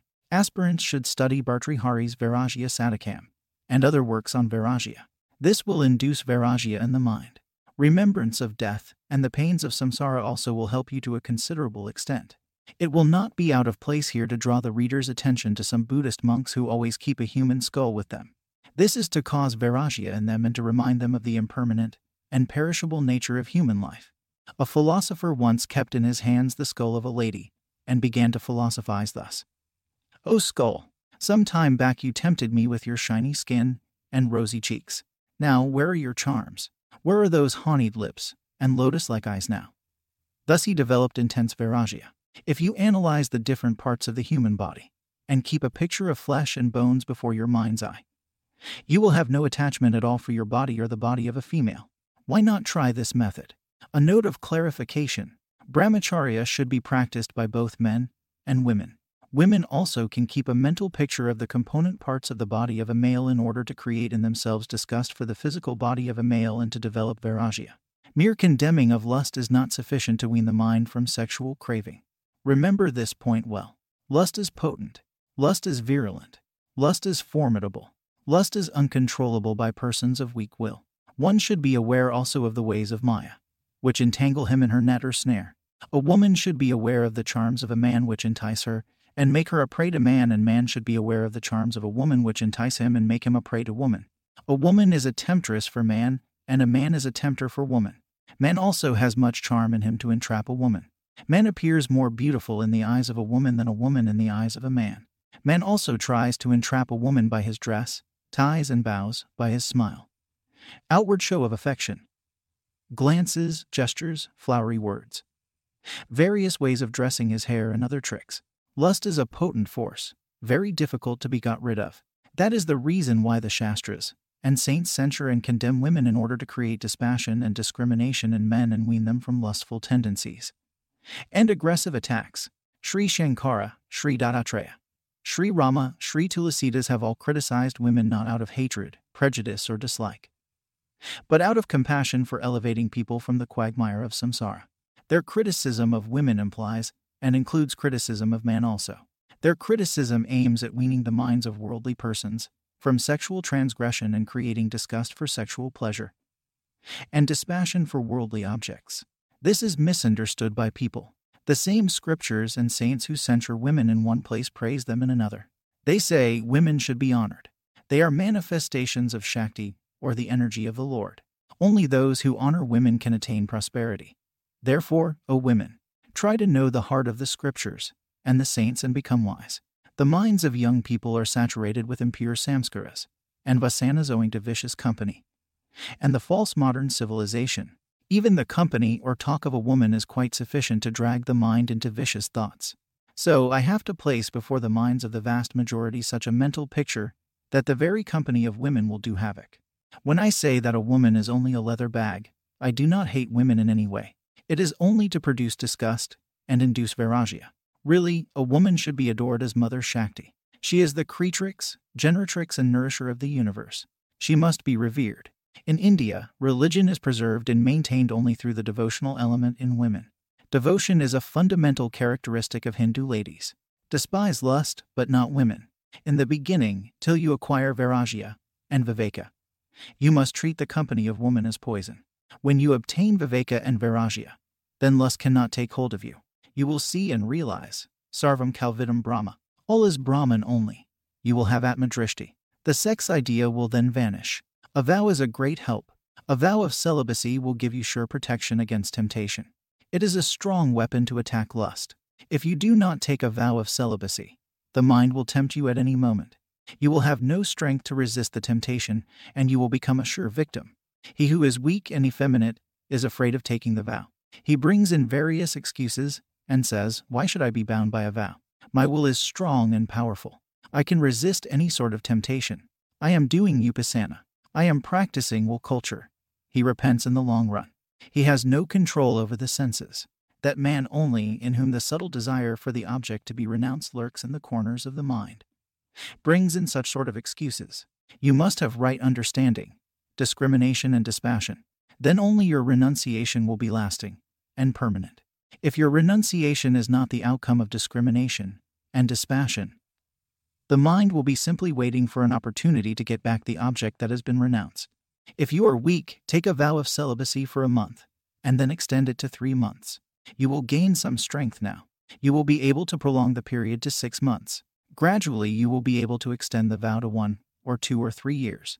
Do vigorous japa and meditation daily. You will hate lust now. You will experience freedom and indescribable joy. O Mohan, you have done an unpardonable crime in breaking the vow of celibacy. How can there be religion or spirituality where there is passion? You are an old man. Why should you repeat shamelessly that old ignoble act, bringing this excuse? Old vasanas are powerful. Circumstances are strong. Nobody will hear your answer. You will have to curb your passion whenever it raises its hood. May Lord Shiva give you strength to control this dire enemy and to continue spiritual sadhana, will culture and auto-suggestion. If you can render your will pure, strong and irresistible by eliminating desires, by eradicating raga dvesha, by reducing your wants and by practicing titiksha, passion will die. Will is a powerful enemy of passion. Lust takes its origin from impure resolution. Indulgence strengthens it. When you resolutely turn away from it, it vanishes and dies. Write down on a piece of paper, in bold letters, the word on purity 6 times. Keep the paper in your pocket. Read it several times during the course of the day. Fix it also in a prominent place in your house. Have the word image on purity clearly before the mind. Remember several times daily the Brahmacharya saints and their powerful actions. Think over the multifarious advantages of a pure life of Brahmacharya and the disadvantages and evils of an impure life. Never leave the practice. Be regular and systematic. Gradually you will become purer, and ultimately you will become an Urdhvarata yogi. Be patient. Daily feel, through the grace of God, I am becoming better and better, every day in every way. This is auto-suggestion. This is another effective method. Change the drishti or angle of vision. You should entertain the view of women as mother, divine mother, or the divine self. Women also should entertain the view of men as father, divine father, or the divine self. Seeing a woman as your sister will not suffice. You may fail. Seeing a woman as a sister and a man as a brother will not help much in the eradication of sex attraction and impure thoughts. Such an attempt has deceived and deluded many. Pure love will degenerate at any moment into passion when one is careless and non-vigilant. Only seeing the opposite sex as a cobra will help the sadhakas to a very great extent. After cobra bhav comes mother bhav in man and father bhav in women. Then lastly comes atma bhav in both. Real struggling aspirants only can realize this well, but not dry philosophers. The cultivation of the bhav is very difficult. You may fail to develop the bhav that all women are your mothers and sisters 101 times. It does not matter. Stick to your practice tenaciously. You are bound to succeed eventually. You will have to destroy the old mind and build a new mind. Nevertheless, you will have to do it if you want to attain immortality and eternal bliss. You will surely succeed if you are fiery in your resolve, and if you have an iron determination. The bhav will gradually manifest by constant practice. Soon you will be established in that bhav. A man or a woman should practice self-analysis and self-examination. They should have a proper understanding of the ways in which lust operates. and plays, and the things and emotions which excite passion and the manner in which one falls a victim to the other. Then only control of lust is possible. The mind will again try to do some mischief inwardly. It is very diplomatic. It is very difficult to find out its ways and secret underground operations. It demands a subtle intellect and careful repeated introspection and vigilant watch. Whenever the mental image of a woman crops up in your mind with evil thoughts, repeat Om mentally and vigorously. Gradually, old evil thoughts will die. Whenever you see any woman, repeat mentally this mantra. Your drishti or look will become chaste. All women are manifestations of the World Mother. Destroy the idea that a woman is an object of enjoyment, and substitute the idea that she is an object of worship and a manifestation of Mother Durga or Kali. Change the bhav, change the mental attitude. You will have heaven on earth. You will be established in Brahmacharya. This is an important method for becoming a true Brahmachari. See the Atman in all women. Reject all names and forms and take only the underlying essence. Sat Chit Ananda. All names and forms are unreal. They are unreal like shadows, water in a mirage and blueness in the sky. For a scientist, a woman is a mass of electrons only. For a Vaiseshika philosopher of Rishi Kanada's school of thought, she is a conglomeration of atoms. For a tiger, she is an object of prey. For a passionate husband, she is an object of enjoyment. For a crying child, she is an affectionate mother who gives milk, sweets, and other indulgences. For a jealous sister-in-law or mother-in-law, she is an enemy. For a viveki or a vairagi, she is a combination of flesh, bone, urine, fecal matter, pus, perspiration, blood, and phlegm. For a full-blown inani, she is Sat Chit Ananda Atman. Passion will arise when you think of the body of a female. When you are in the company of ladies, think of the one immortal pure self or Atman that is hidden in the bodies of the ladies. Constantly make the endeavor. The sex idea will gradually vanish, and with it, the attraction and lust also. This is the most potent method to eradicate passion and the sex idea. Mentally repeat the formula. There is one Sat Chit Ananda Atman. This will lead to the annihilation of passion and to the Vedantic realization of unity, or oneness also. There is neither sex nor sexual vasana in Brahman. Brahman is Nitya Shuddha, eternally pure, by constant thinking on that sexless Atman. You will be established in Brahmacharya. This is the most powerful and effective method. This is the best kind of sadhana for those who know the right technique of Vikara. But only advanced students in the path of Jnana Yoga can rely on the method of Brahma Vikara alone for the destruction of passion. For the vast majority of persons, a combined method is very congenial and healthy. When the enemies are very powerful, a combined method of staves, pistols, shotguns, machine guns, submarines, torpedoes, bombs, and poisonous gases is used for the destruction of the enemies. So also, in the destruction of this powerful enemy, passion, a combined method is absolutely necessary.